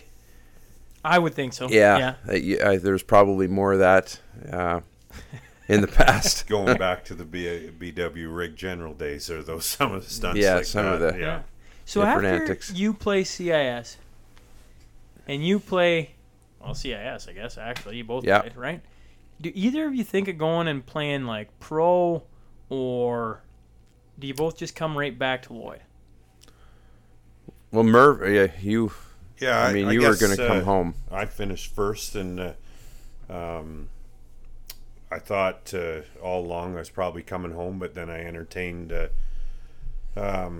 some options to go to Birmingham, Alabama, with Colin Gregor, I guess, was my connection there, and then Oklahoma was Doug Sauter that had originally had me in Regina and Brandon at one time, and George DuPont was there, so I looked at those two places and thought real hard about it. My idea was to give it a year and try and get up to the International or the American League, and if it didn't work out, then it would be good.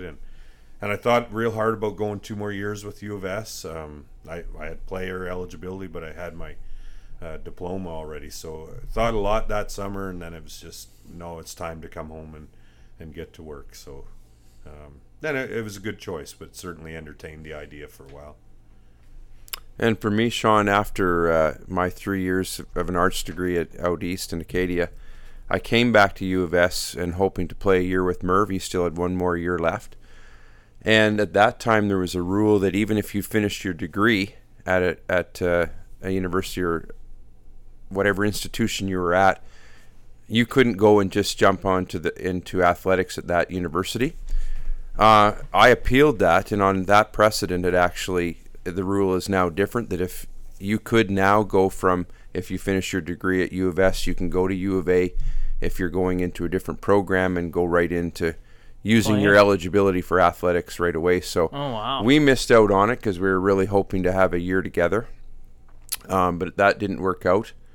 And then after So you ended up going to U of S then? to get my education degree, after getting my arts degree, and so I did 2 years at U of S, and could have then maybe played the next year. And conversations with and Merv's coach at the time, that was his Dave Adolph. Merv's was that Now your the second year longest serving coach in in CIS CIS. Sports? Really? Yeah, still so at he's it. Yeah. and so but then all that was the first year of the Border Kings in my last year of university, where a bunch of Merv and a bunch of really close friends were kind of all coming back and ready to get going with senior hockey in Lloyd, and so that was pretty attractive. And so I traveled from Saskatoon that winter. But I did a month of hockey schools and training with the Oklahoma City Blazers, and that was, I had an opportunity to play a season with them, but I got a contract to start teaching school in Onion Lake at the same time. And so Dad always gives pretty good advice. He thought it was probably time to get on with things and take the job in Onion Lake, and that's worked out well. Well, absolutely. I mean, Yeah. nobody can argue with the choices you guys have made, right? No, it's like Merv said earlier, it's those are the choices you make along the way in whatever you do for anybody, and you make them and you move on. Would have been cool to have played a little bit of pro.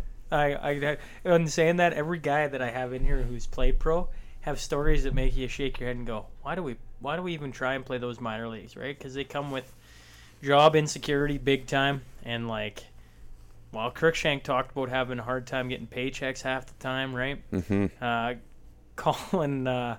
Colin Spencer, who was on here last week, talked about going to, I forget what town it was, but he and 2 or 3 other guys were living in horse stables and just sketchy situations, right, to try and chase playing a little bit of pro hockey, right? Mm-hmm. Yeah. And so you never know, you might have dodged a huge bullet. Yeah, you never know what you're getting into. It's anything's what you make of it. That's Oklahoma was a pretty unique situation where that was, afterwards they got the NBA team, the Thunder, but at the time, that was the big ticket in town, and they sold out every game. Real strong team, and I really liked Oklahoma Oklahoma City as a city. It very western, and got out to the Lazy Ranch a little bit and some of the two-stepper events there. maybe? Yeah, it's just Their coach was tied in with Express Ranches too. That's so if you like the Western way of life, it was a real good multi-million-dollar spot. Yeah. Yeah. Oh, God. So when you come back to the Kings, what year is that? Do you remember? 95, 96 was our first year. Oh, so it takes several years then to get to where you're going in the Allen Cup. Yeah. Yeah. Our first one was in 99, so 3 years then. 4th year we'd have made it, yeah.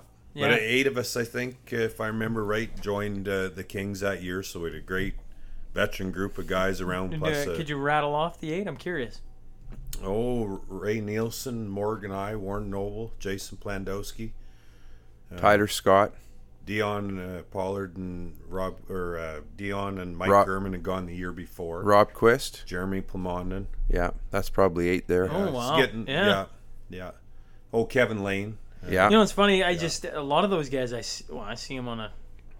I always think of Warren Noble. I didn't realize Warren played as good as hockey as he did, but he actually played really good hockey and won some championships too. Yeah, and he can scrap too. He was That doesn't surprise me. Yeah, speaking about earlier, the art of learning how to fight on the ice. Warren figured that out. He was At an early age. He was an exceptional Yeah.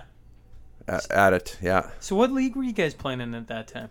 Big Four. Big Four, I guess, when we first started, and then our next year we didn't even have a league, and that was the year Corey and some come, and I think we had like 8 games. So Lloyd's always been too big for where it's situated. It's hard to find. teams That to goes all the way through minor hockey, Yeah. even, right? Like Yeah. I talk lots about the RAML, the Rural Alberta Midget Hockey League, where you drive to Fort Mac and Grand Prairie, Fort St. John. Oh, the list goes on. How long our road trips were, right? Yeah. And that's just Lloyd where it's situated. You're you're too far from the Saskatoon Reginas of the world, and you're too far from the Edmonton Red Deers of the world, or so it seems, right? They have their tight little net, so you They don't need you. They don't That's want right. to come. No. That's right. Yeah, The so Wild it's always Goose- a battle. The Wild Goose League we were in was a really good situation for the Border Kings, because the teams in the league that were close enough to Saskatoon would they had the advantage of getting guys coming out of there, and Battleford's comparable to size and the players they had. Like through those years, it was that was good. Who was all in that league? Like Unity, Crobert, Kindersley, Eston, ourselves, Saskatoon, Bigger. Eston, yeah. Some North good Battleford. teams then. Yeah. Really, And those smaller towns were paying some money and hiring a bus load out of Saskatoon or a van load out of Saskatoon. So it was a good parity, good league. Yeah. So the Big Four. I mean, that first year, and talking about exceptional years, that was one of my favorites. Just coming back and getting to know some of the older guys that we kind of looked up to growing up, and playing with the Lancers and the Border Kings, probably 7-8 years older than us or more, and have now your teammates. And so at that time we had just a little small bus called Big Red, and or was it Big Red? It was Big Red. Big Red. Yeah. And now when you travel on buses, there's TVs and the kids watch movies in the high seats and nobody talks or on their phones. But on this bus, it was like two big areas that were converted into card tables, and so the fellowship on that bus, I mean, was exceptional. And that was it was a special year, the fun we had, and we're all about the same age that we're still pretty active with being social, and that was a great year. We had two guys that would step up and drive the bus, Milt Kay and Jim McGarry.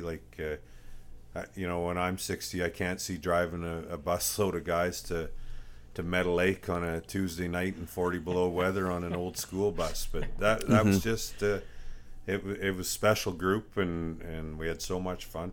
I remember we stalled the bus at the Makwa turn. We got off to take a leak, and 30 below, so lots of us had Skidoo suits, but it stalled. We thought, oh no, we're stuck here at 1 a.m. And so Dean Robertson was the handiest with the engine. He's riding on the front bumper, choking Big Red, and the other 20 of us are pushing the bus and jump her into gear, and away she goes in the big hauler, and away we go again. So those are the great memories of playing. And those, that's a sport, isn't it? Or what we look back and realize hockey and any sport is about, that those memories and those experiences and the friends and the fellowship. It's you don't remember many of your wins and losses through the season, but the experiences as a team. And it's important to teach when you're coaching now, you try and message that to kids, and it really is what it's all about. Yeah, well, I talked to Dad specifically, right? Dad's in his 60s now, but he plays with the Never Sweats from time to time, or they got the over 60 skates on Tuesday, Thursday mornings, I think. So he gets up with Gord and I think Des McMillan and guys like that. And they all talk about, they like being in the dressing room. Mm-hmm. That's the experience they love the most, and that's the friendships and the camaraderie and sitting and having the talk. It's not so much about the game. Don't get me wrong; they want to play, but they want to be around the guys. They want to be around the boys. They want to hang out and relive and experience that thing. And that's. I asked the brothers at one point in time why they retired, and I'm still holding on. I'm only 33. By no means am I old, but I'm getting closer. Closer, imagine closer. As Brew tells me, he's got 7 more years than you at least, and I laugh at him. But I'm like, I don't want to quit. Like I definitely do not, right? Because I enjoy it way too much. I enjoy that dressing room atmosphere way too much, and I know when you're done with it, it changes. Now you guys are on the coaching side of it, and I assume it has its perks, but the playing days are something you just can never get back. No, they're pretty special. I think you find a time, like you knew, you love coming to practice still, but you'd had enough of battling and traveling to games on a Wednesday night, and some injuries take its toll, and I know my last year, it was great, loved it, but I also knew it was time. I didn't want to have to give that much anymore to it. And in my time at Hillmont, which is, I think I'm going on to season 9. You two Yahoos are the only two guys I couldn't convince to come play. That's the truth. And I had you like that close. I had Ramona saying yes. I had Morg tell me he'd come play if you played. So Merv, that fell on you. Yeah. Oh, I think I had a year or two off in between, and then I knew I was past it of being able to. You keep say you're up and do past what it, and then I wanted. play in a Dusty Man tournament, and you guys are. Well, you look like you're both 22 out there. Yeah, right. That's gone by in a hurry. Yeah.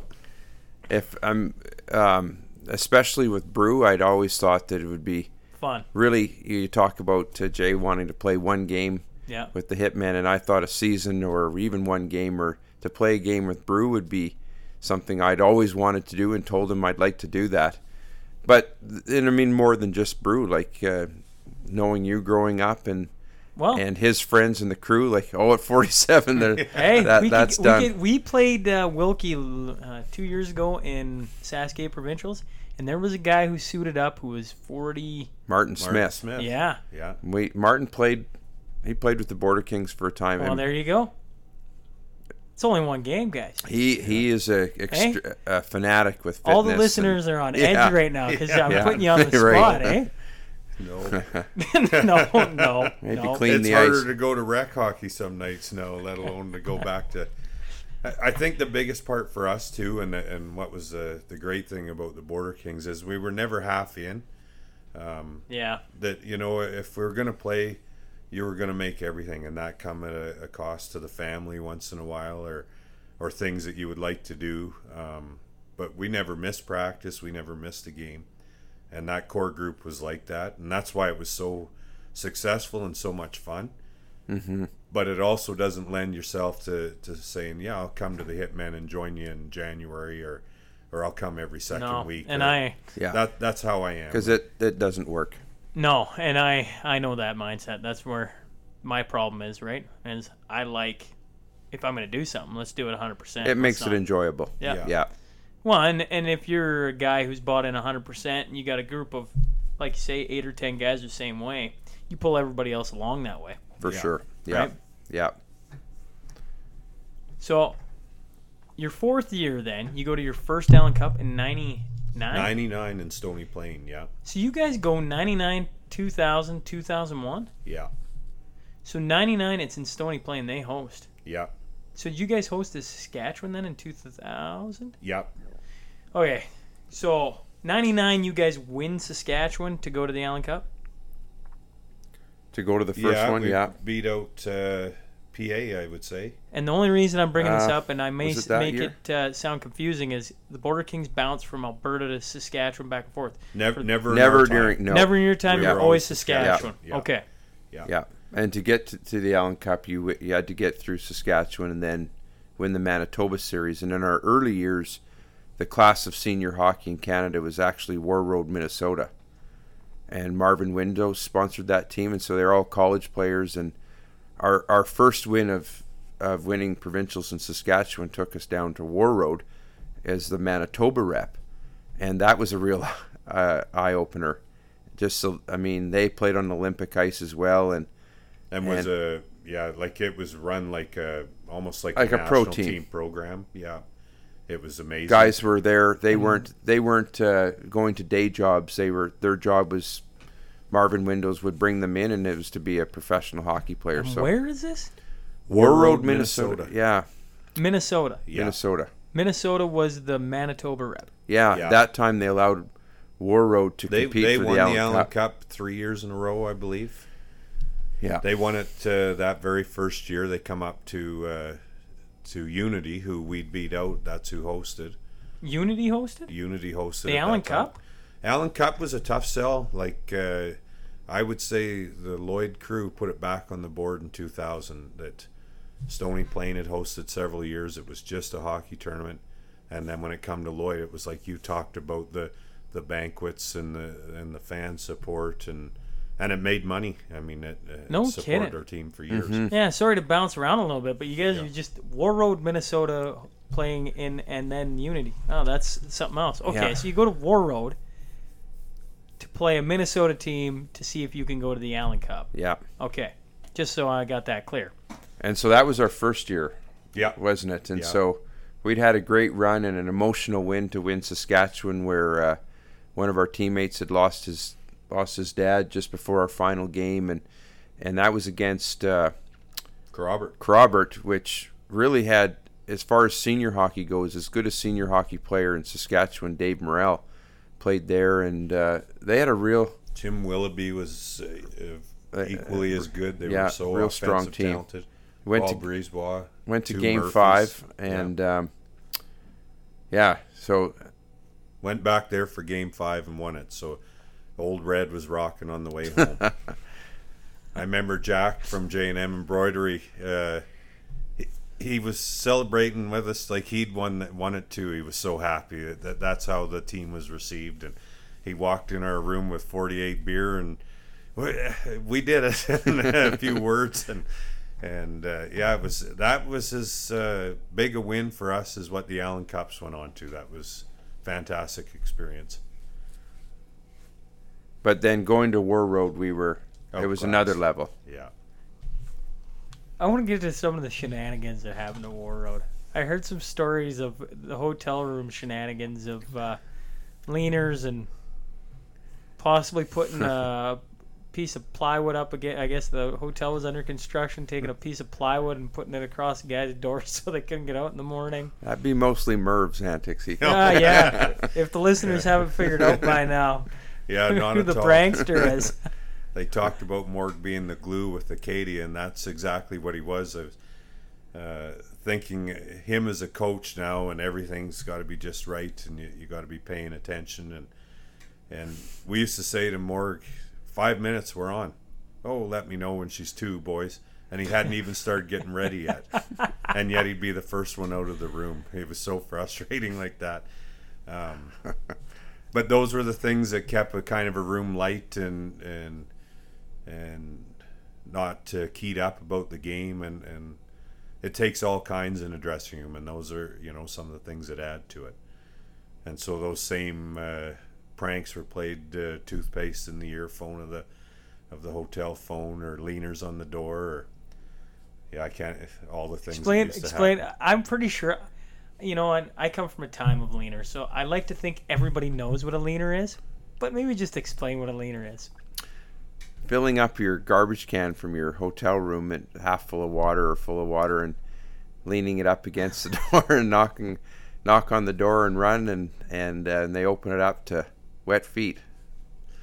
That's basically It a is leaner. maybe one of the most frustrating things in the world to open your door up and just be like, man, right? We Yeah. think of it now, and we think You'd think at that age, we're those 20 years old, we should have been past that. Yeah, You're not past that. No, you're right in the middle of Yeah. it. Yeah. yeah. I think the plywood story's just hilarious. Was that with With I Buck- think Mars and And Bucky were rooming together, and we convinced the hotel chambermaid that was our room. We needed a key to get in, and we took out his mattresses and bedding and left him with just a sheet of plywood to sleep on. Well, the way Yeah, all in good fun. Mr. Dallin talks about it is you took their mattresses out, put them on your bed, and then they went back, and Mars was so stinking mad. Now you got the coach and the GM in your room giving you crap, so you take them back, and so you sleep on it. And Corey says he walks out in the morning because you're already gone for coffee or whatever, and he walks out and he looks over, and there's a sheet of plywood up against the door, and a 2x4 leaned against the other door, so they can't push it out because it's jammed in there. And he can hear him going, "Hey, let us out!" And he's going. Might want to say fire hazard. Now he didn't say specifically it was you. He assumed that 2 and 2 equals 4. Right. So you guys win in War Road. So then you go to Stony Plain. No, that first year we didn't get by War Road. Oh, you didn't get by War No. Road. And so We made 3 trips east and never won a hockey game out there. We lost in overtime a game, but never all the times we made it. Even when it was the Manitoba, like Yeah. when War Road was out. Was when Manitoba or War World come here is the only times we were successful. That's tough hockey to bus. I'm going to say 26 hours. Play 5 games in 5 nights is what it is. when you're not conditioned to that. You're not NHL conditioned. No, it's really tough.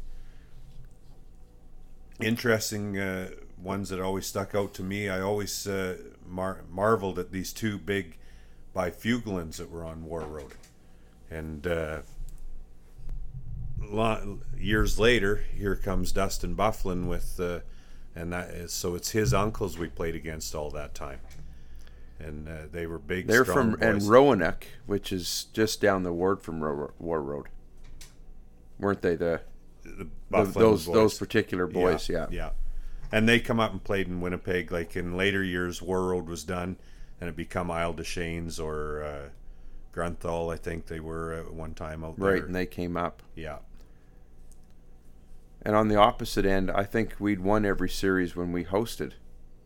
No, the 1 year when Gloa and Floon. Oh, we were right at the end. yeah, they trimmed us up pretty bad.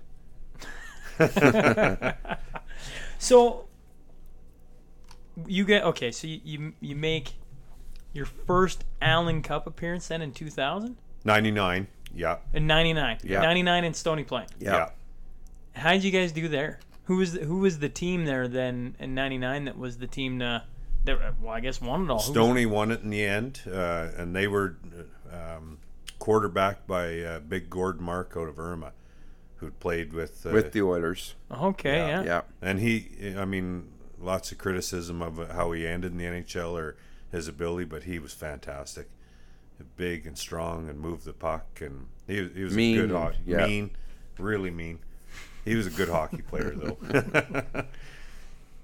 and lots of theirs were locals, and Yeah. we lost in the semis to Powell River, and we were a bit awestruck, I think, when it started. I know myself that you're kind of happy to be there, and didn't have the week that we'd hoped. But we got into the semis, took a real run at Powell River once we got going, and then kind of knew we belonged after that. And so then we hosted the next year. Yeah. As you know, you have to learn how to win, and how it all, as you just don't come out of the gates in first time around in something and it all works out. And later on, and the Midwest Islanders, and then they got going. What were they? It was with out of Paradise Hill, I guess, for the most part at the end. Yeah. But they were the same example of it took. By the end of their run, they were an awful strong team as well, and it was too much for us too. But in just getting started, it took them time to figure out, what works and how to win, and getting the right group of guys. And it took time for us to gel. Well, yeah, not even you just gel, don't go to your first Allen Cup always brings memories of it was Boys on the Bus when Gretzky and them were talking about losing the first cup to the Islanders. seeing the island, what it took to win, walking and, by, and they thought they'd be hooting and hollering, and they were all in ice packs. Their Yeah. wives were basically Yeah. you know, The only one consoling them, right? celebrating, Because yeah. they'd worked so hard and put themselves through such misery to Absolutely. win, right? And that's when they went, Yeah. oh, that's what it takes. I watched the Hitman team with you, Sean. That up until winning your first league championship, prior to that, you had teams that were probably just as talented, but it took time to figure out what it takes. Yeah. Oh, absolutely. Actually, I was curious about how many years it took to get to the Allen Cup, and then how many years it took to win it, because I was telling Gord when he was on here, right? Like, me and Brad Simon sat down and went, okay, if it takes Gord 3 years to win the SaskElta, it can take, take us 3 or 4, and we're okay with that. Because Yeah.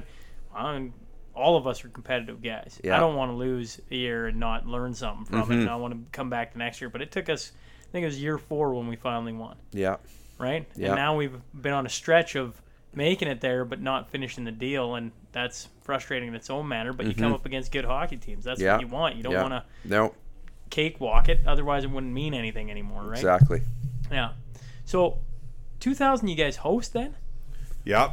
and we'd lost out to Regina in provincial, so we had quite a long sit. But then when the tournament come, once we got our feet wet, we played really well. We earned the direct route to the final, so we had the bye, which is a huge advantage in that. Like, you play 3 in 3 nights, and then one team gets a bye. Yeah, and another team's left to play 5 in a row. Yeah. Mm-hmm.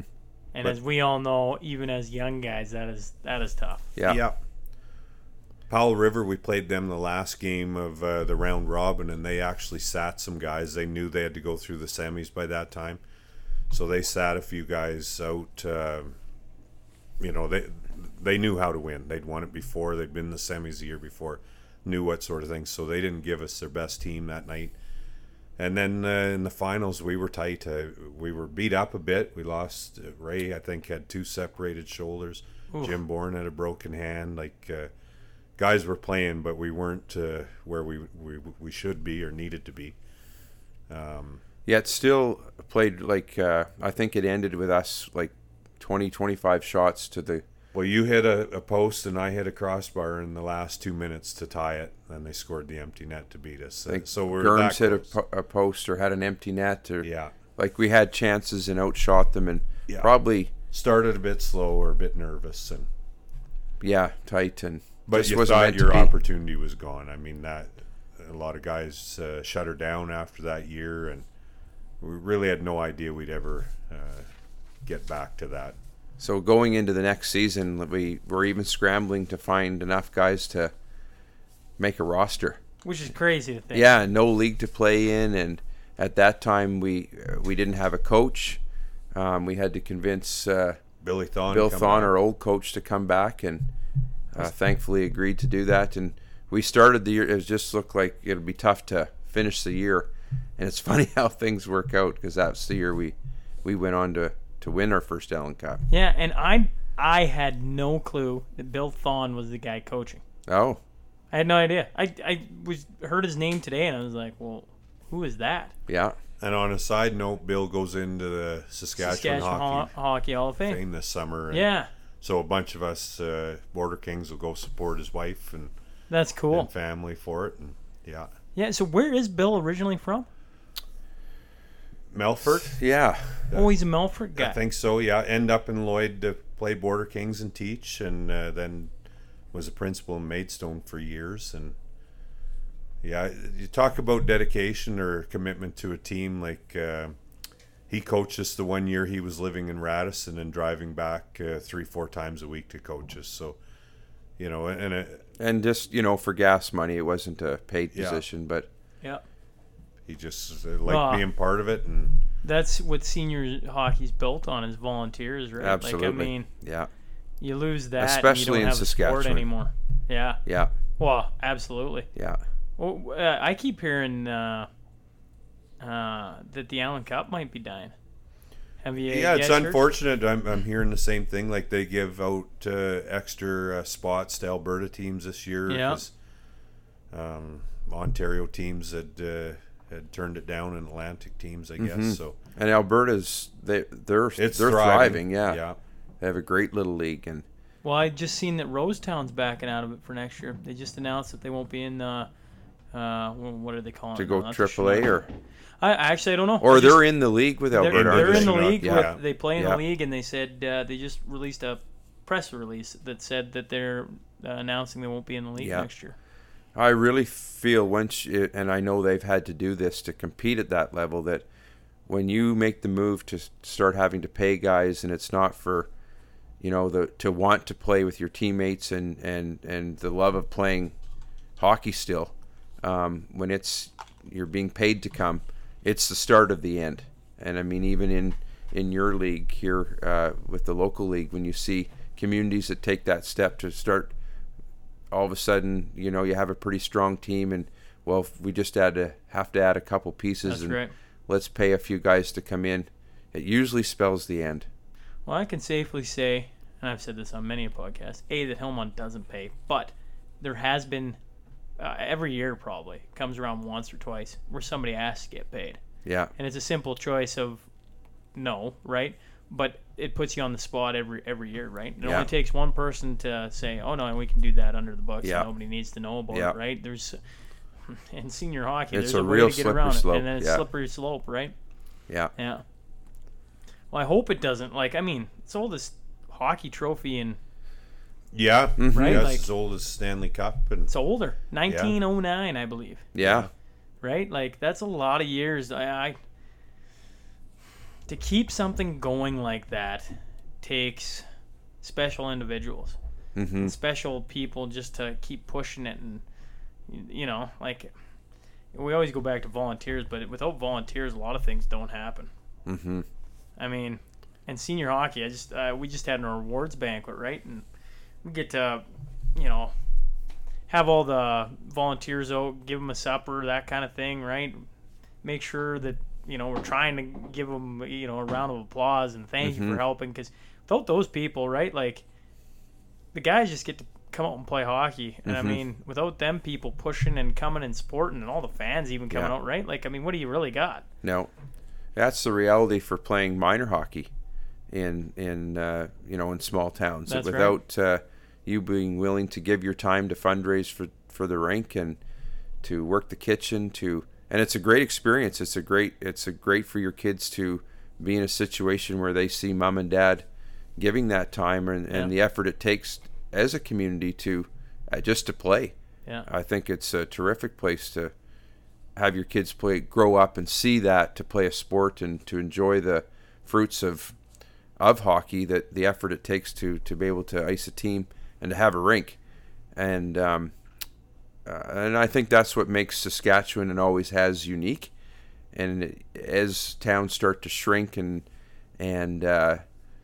you just hope that it's there in the future as farming becomes bigger and bigger, and less people are able to make a living that way. And Yeah. I worry for the future in that regard. And there's a lot of, well, you guys know it. Like, you go through Saskatchewan, you go to some pretty cool little small towns that got some pretty cool rinks. Absolutely, and yeah. history and everything else that goes with it. And Mm-hmm. yeah, I don't know. Senior hockey is, well, in Saskatchewan, I mean, it's just like, it's a beast of its own. It's so cool. There's so much history there. Every little town, right? It tops up there with probably 5 of the coolest nights that I've ever had. But the night we won it in Hillmont, the party that happened after we won, is something I will never, ever forget. From the 18 or I guess 19-year-old to the 70-year-old partying until 5 in the morning. And like I always say, I had to get pretty much helped out of the dressing room to have my wife come pick me up, take me home, and there was still 70-year-olds partying, 60-year-olds partying. Francis was one of them, right? Yeah. He was still giving her. Raymond Faltermeyer was another Yeah. one. They were just, right? They were going. Yeah. And that is something that, I mean, I'm sure the PA Raiders last night had an epic party. I guarantee it. Mm-hmm. Right? But for a little farming community of Hillmont, Saskatchewan, to have a drought of 37 years and then to Yeah. win a SaskAlta title, Yeah. right? And the party that ensues after it is pretty cool. Yeah. And like I say, it's just etched in my brain. What was it like winning the Allen Cup that year after you almost don't have a team, or you're struggling to find a coach? Now you find the pieces kind of start to fall together. You guys win your league. We weren't in a league. Oh, yeah, you weren't in a league. No, and a couple of key things, when we look back, things fell into place and worked out, and it was just our time. Two of our defensemen had been longtime Border King players, Rob Quist and Ray Nielsen, decided to come back and play again after Christmas. That was key. It took them till that time to get healthy from the year before, Yeah. so they come back rested and better than ever. Yeah, and that was a huge one. We found 3 guys from out of town. Dave Morrell, that we'd said was kind of the elite of Saskatchewan senior hockey. Ian Bartley Monroe. Swenson and Ian Monroe. Yeah. Best Monroe had ever played in his life. And it just everything ticked, and it. Even to get out of Saskatchewan, North Battleford had a really good team that year, and Regina No, or We were Regina. scared of Regina. We scared it, and they beat out Regina because Yeah. Regina got us previously, and then we found our way around. We had a guy named Jeff Rosner, and he was a unique You individual. mentioned Marty Smith a while back Yeah. there of still playing at 46. Well, he was a battle for talent, homegrown boy, really talented. But he did not like Rosner, and Rosner just spent the whole series scaring the living daylights out of him, I'd say. He told Morg after, he said, he ruined my summer. He said it was not fun. And that's how that Rosner played. He was just mean and had no idea what he might do. Fun to have on your team, hate to play against Hate to play him. against Yeah. him. Yeah. And when you're talking, when I was reflecting, when you were talking about the party, yeah, we certainly had a party, but our party was more like this. We had to fly out of Detroit at like 3-4 in the morning. No, 6 in the morning. So we were leaving Sarnia at like 2 or 3 in the morning. So our party ended up being sitting around a great big round table, and everybody spoke and talked about what it had meant, and it was just so memorable and so enjoyable.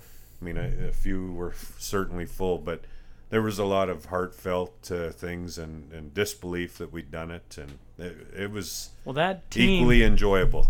that team is now in the Sask Hockey Hall of Fame, right? Sask? Did I say that right? Yeah, we went in last summer. Like, that had to have been special. Yeah, it was good, and it was even now maybe more with losing Bill that next year, and so yeah, it was a cool experience. And I mean, just looking at the board over there, a guy like Elmer Franks who had put so much time, and you're talking about volunteers into sports in the community in general, let alone the Border Kings hockey team, that it was rewarding for them just as much as an individual. Yeah. But the tournament, just again, that it worked out. At our first game, we played Dundas. Yeah, Dundas. And they were probably the most talented. They had 12 ex-NHL players on their team. As on paper, it shouldn't even have been a game. And the way the game started, it looked like, oh boy, this is going to be a long tournament. They dropped the puck, and I got slew-footed right off the first drop of the puck. I stand up to put my helmet back on, and we're lining back up again because they went down and scored. I got to interrupt. So, as a coach now, I cannot believe, but Corey won the draw back to me, and I'm all about a deep start in the opposition end, and now as a coach. But Corey won the draw to me, and I hit up the ice and gained their blue line. I drop pass just over their blue line. I don't know what I was thinking. Drop pass, look up as I turn around, and here's Morg down on his knees trying to pick his helmet up because he'd been slew-footed and his helmet was off. They go down and score, and this is like I'm going to say 12 seconds. Yeah, yeah. And I would lose my mind coaching 10-year-old kids now with that play that I did.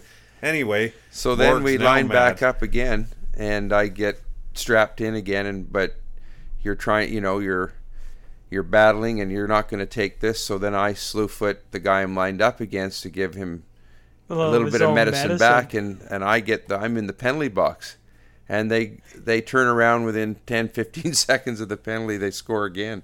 So we're down 2-0 within a minute of the game, and then we had a bit of a semi-brawl in our end where Jason Clegg, our goaltender, was a real chirper and fired a few of their players up. And I remember one of them made a comment like, "You guys might be the worst team we've seen all year. Like, you don't even deserve to be here."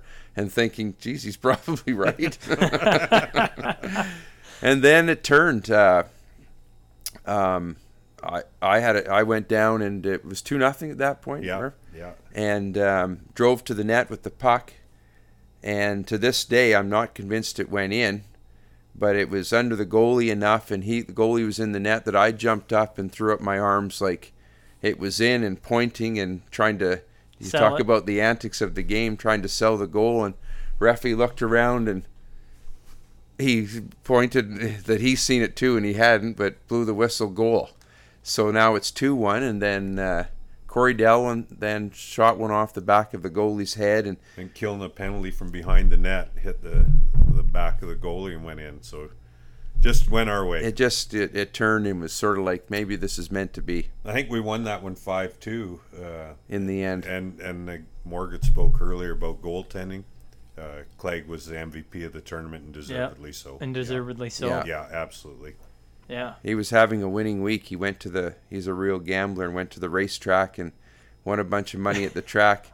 But then he got a phone call from Monita to say that his young son had just flushed, Kale, who's now with LA. That's right. Flushed a tennis ball down the toilet, and they had to pay the plumber something like $700 to come and fix the plumbing. So he said there went the winnings from the track, but he was on a roll. Oh, God. So you guys finish in top spot in that play in that Allen Cup, so you get the bye. I keep hearing about this baseball story on your day off. You're having a day off. Do you care to enlighten me on this? Well, just we're real advocates now, coaching, not sitting around the hotel room. So become a ritual. It was a great setup there. Our hotel was right near the rink, it was near the restaurant, so we didn't have busing. We just played in the park like we were kids and walked to the restaurants. But our ritual every day was a game of scrub ball with a tennis ball and baseball bat. We bought it at Fisher's or Walmart or something. And there isn't Fisher's anymore, is there? No. There wasn't Walmart then either, I don't think. But yeah, I forget. I think Morg was pitching and Mars was our ump, and so a high fastball come through and caught Marcel right in the eye and downed him. And so that was the injury report. Buchanan was sending injury reports back to Lloyd over the radio. Only injury report we had was Marcel with a black eye. But those were, again, the camaraderie and bringing team together and not sitting around in individual groups. Everybody was out there doing it and having some laughs and staying loose. And so that's when it is easier to win on the road. I know hotels and restaurant meals make it tough for teams that aren't used to it, but togetherness sure does help. Mm-hmm. When you're in Lloyd, you sat there all day that last day thinking about that game. Back to you, most people went to work and a long day worrying about it and fretting about it. We're here, we were together, and we were light, and we dominated Petrolia in the finals. So is it then the next year you get to go to Poland? When do you guys go to Poland? Yeah, so at that time, Hockey Canada awarded the Allen Cup winners to go to the Four Nations Cup was always hosted in Japan. Japan, yeah. And that was an Olympic year, and the year of the lockout, because going into it, the team we ended up playing, Poland, had played previously that. Gretzky's traveling. Yeah, Gretzky's. Yeah. So anyway, they set up a deal that we could go to Poland and play their national team, and it would have to be a highlight to have that opportunity as all Canadian, all of us growing up have that opportunity to put on that jersey. Staring at the jersey, and I'm going like, out of all the things I ever wanted to do as a kid, putting on a Canada jersey is pretty much at the top. Mm-hmm. Yeah, no, I'd agree, and that's. I've told the kids, like there's 2 Allen Cup rings and that jersey's classified in with it, and they've had their choice as to what I would leave them, and that's their choice. Yeah. And it is mine too. I mean, I appreciate the rings, but that jersey, I still put it on to watch World Juniors or the kids like to wear it when the World Juniors are on, and it's certainly. I know we weren't in the World Juniors, but we were representing Canada for 3 games, and it was a highlight. Mm-hmm. Any stories from over in Poland? Oh, not in particular, probably.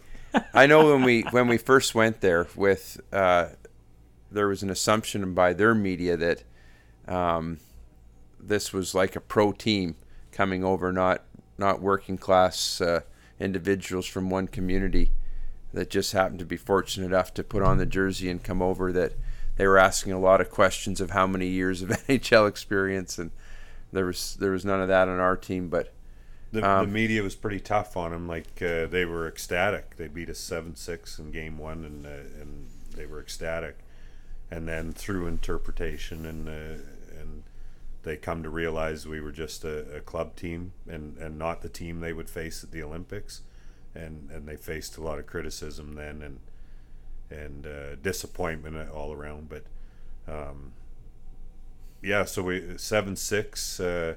Then and a late game, goal, like it was tied. Yeah, late. we tied it late, and then and Bart Redden will say again he would lose his mind on his kids to do it now, but he had a chance to get the puck deep and tried to make a move and lost it, and they went ahead and beat us that game. So there was that one, but then I think that kind of the highlight, the next game we played them to 3-3. We toured Auschwitz that day and was a real eye-opener. That'd be an eye-opener. Mm-hmm. And we got there late, and we thought they'd back the game up. Our interpreter was a bit wingy, and he got us there late. So we bussed for 3 hours in, got off, got dressed, and had to play. And always something that sticks with me is Willie Desjardins was our guest coach. Oh, yeah.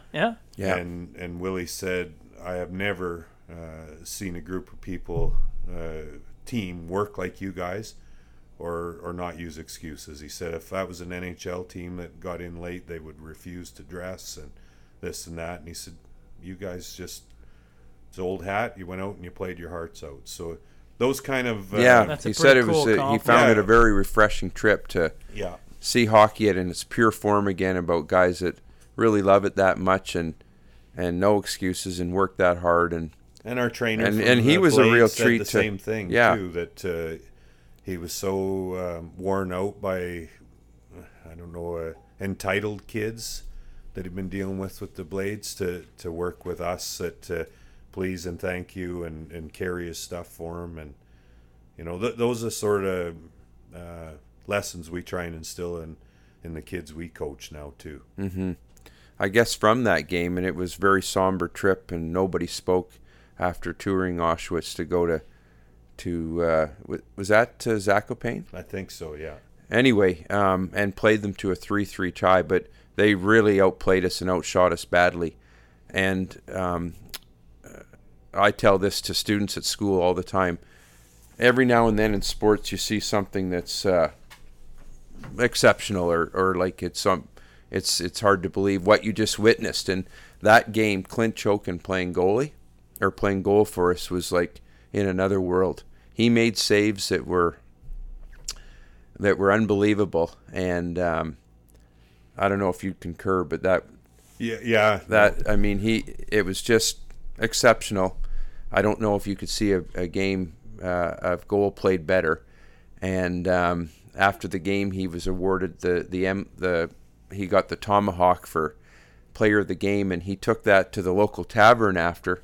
And the locals there, all wanted a piece of him and gathered around. And so as the night went on, he was demonstrating to them how to ice fish. And he was auger, and he went through chisel, and then he'd make a big show of catching a fish, and they'd all jump back up over his chair and he was laugh. A local celebrity for sure. So that was, we had a lot of fun that night. He celebrated so vigorously. We practiced I think we were practicing by 10 the next morning, and Clint was not a star the next morning. He was horrible. But he got his gear on and got out there anyway. Yeah, absolutely. Yeah. You guys played a lot of years for the Kings. 10 years? 10 for me years. and 12 for Merv. Yeah.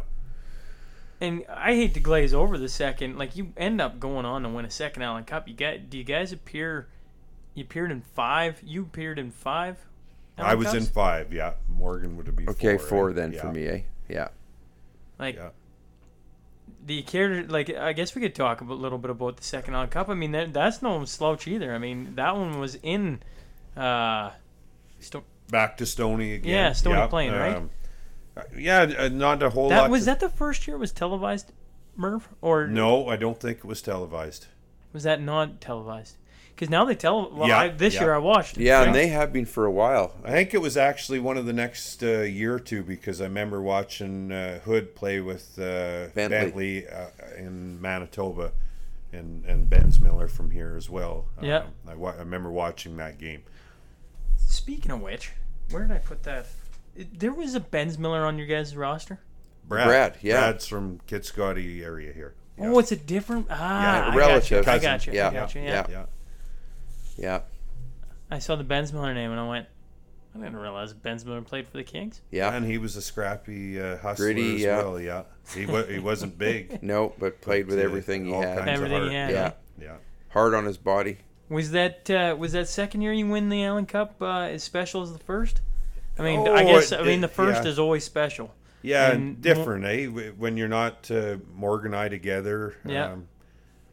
But to also think that we'd never do it again, and then I remember in the fall we had a few kids show up and thought we got a better team than we've had the last couple, and we didn't have a coach at the time, so I remember about 4 of us went and sat with Stanny to see if he'd coach, and looking around the room and thinking it was Tyler Scott, Greg Brown, Scott Hood, myself, and I was thinking, well, Hood's still going to play, but the other 3 of us, we may not see much ice with the new coach, but that's guys were willing to do that to be successful still.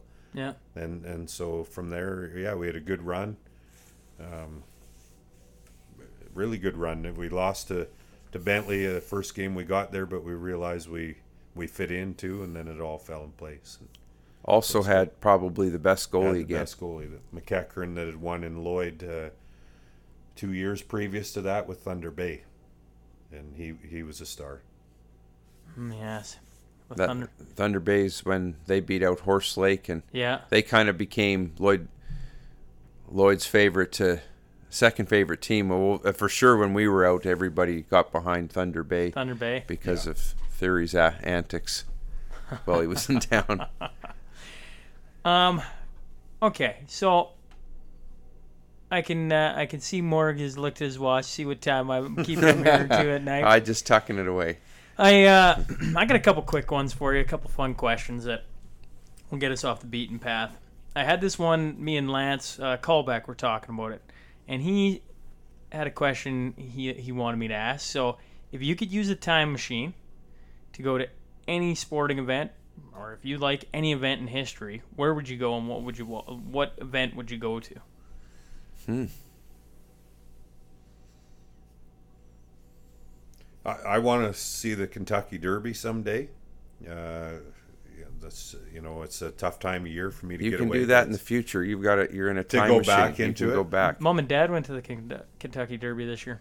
Oh yeah, Yeah, Did they find it as special as yeah, they said it was terrific? Eh? terrific. Yeah, yeah.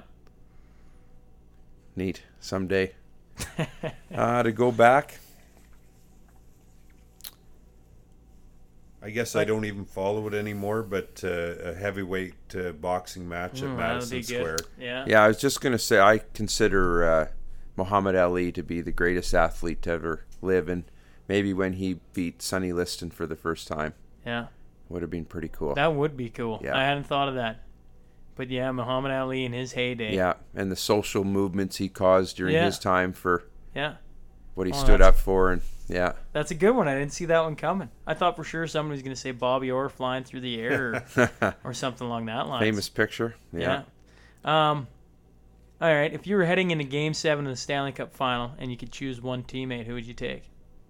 I have a teammate. It doesn't matter. That you Actually, not played even with? teammate. No.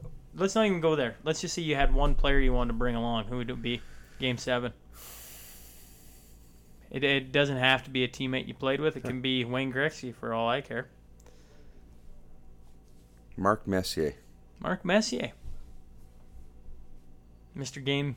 Well, not Mr. Game 7. Mr. That Call was the Game. actually who I would say too.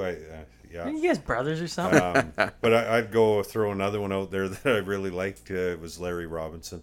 Larry Robinson. Yeah, no, that was kind of the childhood idol that I admired all the way through. Yeah. Mm-hmm. What has been the hardest adjustment from playing to coaching? I just literally watched Rod Bridmore. They had a little special on him before the game started. And he was talking about making the switch from playing to coaching. And he said, I thought, coaching, how hard can it be? Just make sure your players get ice time, the best ones, and the rest you just kind of manage and, whatever. And they go play. And he goes, oh, I was wrong, right? Mm-hmm. And yet he's being very successful at it. But going from playing to coaching, what surprised you? Like, what didn't you see coming? Well, for one, I, as a player and being pretty loose and a bit carefree, younger, and never really thought the coach had much to do with the outcome. I enjoyed every coach I've ever had and always respected who that was and appreciated my coach. But I just, as a player, just didn't think that the game was determined by whoever was the coach. But now as a coach, you feel like the stress of wins and losses feels like it's your responsibility.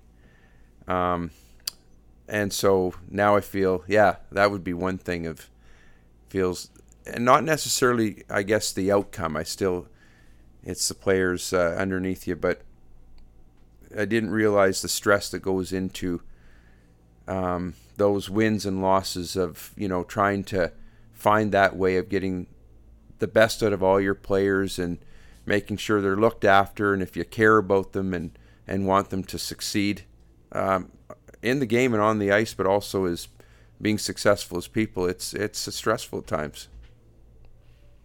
Yeah, certainly I'd echo the stress. Like I sleep on the couch thinking about it, or lay awake there thinking about it a lot more than I did as a player, because you had your hands on the outcome more, or you could do more about it. It felt like the other thing, I get there's times where you'd like to get back out there and right a wrong. That watching or coaching a game now, and you see the other coach doing something that you don't agree with, or even reffing for that matter, but there's nothing you can do about that now, and that's frustrating. And as a player, you could get out and you could hit somebody, or you could have a fight, or maybe try and score a big goal. But as a coach now, you're stuck to just trying to give advice and put the right people out there. And motivating through words, or it gets empty at times. Like, how else to say the same thing and get the message through? But yeah, you're right. It can be frustrating to at times not have the autonomy to get out there and do something about it. I'll end with one final one. It's a little game we've been playing here over the last couple of. Start with more. Sure, it's easy. There's nothing tough about it. There's a game where you gotta marry one, kill one, screw one. That's a nice way of putting it. But we turned it into hockey. So you got to sign a guy, trade a guy, buy out a guy, and the three guys are the last three Oilers' first overall picks: Bouchard, Puljujarvi, Yamamoto. Who are you signing? Who are you trading? Who are you buying out? I'd sign Bouchard, buy out Puljujarvi, and trade Yamamoto. Yeah, I'd have to agree. You don't think there's anything there with Puljujarvi? No. Honestly, he's the most frustrating guy I watch. Is floundering around, lost, and I remember Morg saying he went us up and sat close in a game and watched Lucic just about losing his mind, having to play on a line with Puljujarvi. And maybe if he gets to the minors over some time and gets some confidence and some systems in him, but I don't see it. I think it's unfortunate. Mm-hmm. So the Oilers scouting staff just miss it that much? Well, his countryman, the GM of Columbus, passed right over him. He obviously would know him better than anybody, and he passed right over him. That if that wasn't a red flag, I don't know what was. But you can't. I'm certainly not. Those are smart guys making those decisions too, and they're hockey guys. Like, he come out of World Junior and then played, I think, that year in the World Hockey with the senior championships. Looked like he could play, but watching him live or watching him now, it just doesn't seem like he has the sense to play at that level, the hockey IQ. Yeah, you raised some very good points. I think he was a surprise. I think that they had no idea that they were it was always a lock. Those three were going. Yep, 1, 2, 3. And they probably put a bit of time in, but had moved on to 4, 5, and 6, and then all of a sudden it got thrown at him. And then what was Tkachuk then 2 picks later to Calgary? Yeah, something like that. I mean, in the way he played that year in Red Deer when they everybody talks about it, when they won the Memorial Cup, and I remember like Cale Clegg was in it that year with Brandon and Jason coming back saying, "That's the guy." Yeah, like he just brings everything, the tenacity. We'll do whatever it takes to win, and you can't put a value on that. I mean, you maybe beg and skate, and the Oilers over the years have drafted a lot of those guys trying to emulate the 80s of guys with speed and do one thing really well. But the one thing they haven't seemed to be drawn to, and maybe that comes with getting that first overall pick where other teams that pick deeper, you're maybe not the same skill set, but that grit and want and that competitiveness. Like I've said to teams when I'm picking a team, I evaluate 3 things. And number 1 to me is compete and battle. It's the first thing, the most important thing to me. And secondly is your hockey IQ, and third is your skill set. But I don't think anything's more important than that willingness to compete. It's the difference between winning and losing. They almost seem to want to take that away from kids or players now, though. Like they don't want Tkachuk to be the agitator they play so many games, and it's a business to them that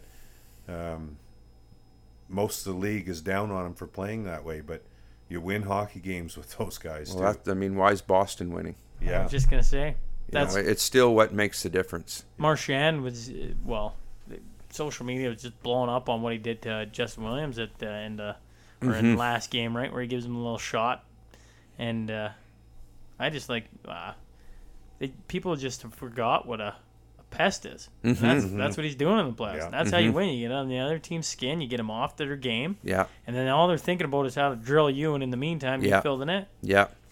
In any sport, the will to win is just the X factor. Yeah. Yeah. Well, really cool, guys. I really appreciate you guys coming in to do this. You're 2 guys that I was thinking about when it came to me learning how to skate, my edge work and all that. I always remember the hockey camps and the power skating, and that was Morg. Morg was you were the guy out there all the time with Lane, wasn't it? Lana Lane. Yeah. And somehow you made power skating fun, and I'm telling you, power skating is not fun. Right? Yeah. And then I give high praise on other podcasts to the year that JP Kelly and Merv were my coaches in Bantam, and we won it. And I wish we would have won provincials that year. We were that good of a team, and we were that well coached. But I really appreciate you guys coming in. This has been a lot of fun for me to sit around with you two and hear your guys' stories and where you went and where you played, and hopefully make it a fun experience for you guys as well. It certainly brought back some good memories, Tiger, and it's been a pleasure. Thanks very much. Yes, thanks for coming in, guys. Right on. Hey guys, that was a lot of fun. I hope you guys enjoyed that as much as I enjoyed sitting across from those two. I got a lot of respect for Morgan Merv, man. They come with a lot of stories. They've been around a lot of hockey, to be honest, and really cool to just hear their stories and where they've gone and just their thoughts on hockey and different aspects of it.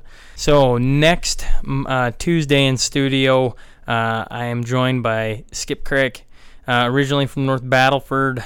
He played for the Estevan Bruins in the SJHL, and obviously he went on to play, if you don't know who Skip is, he went on to play in the NHL with the Bruins, the Kings, and the Sabres.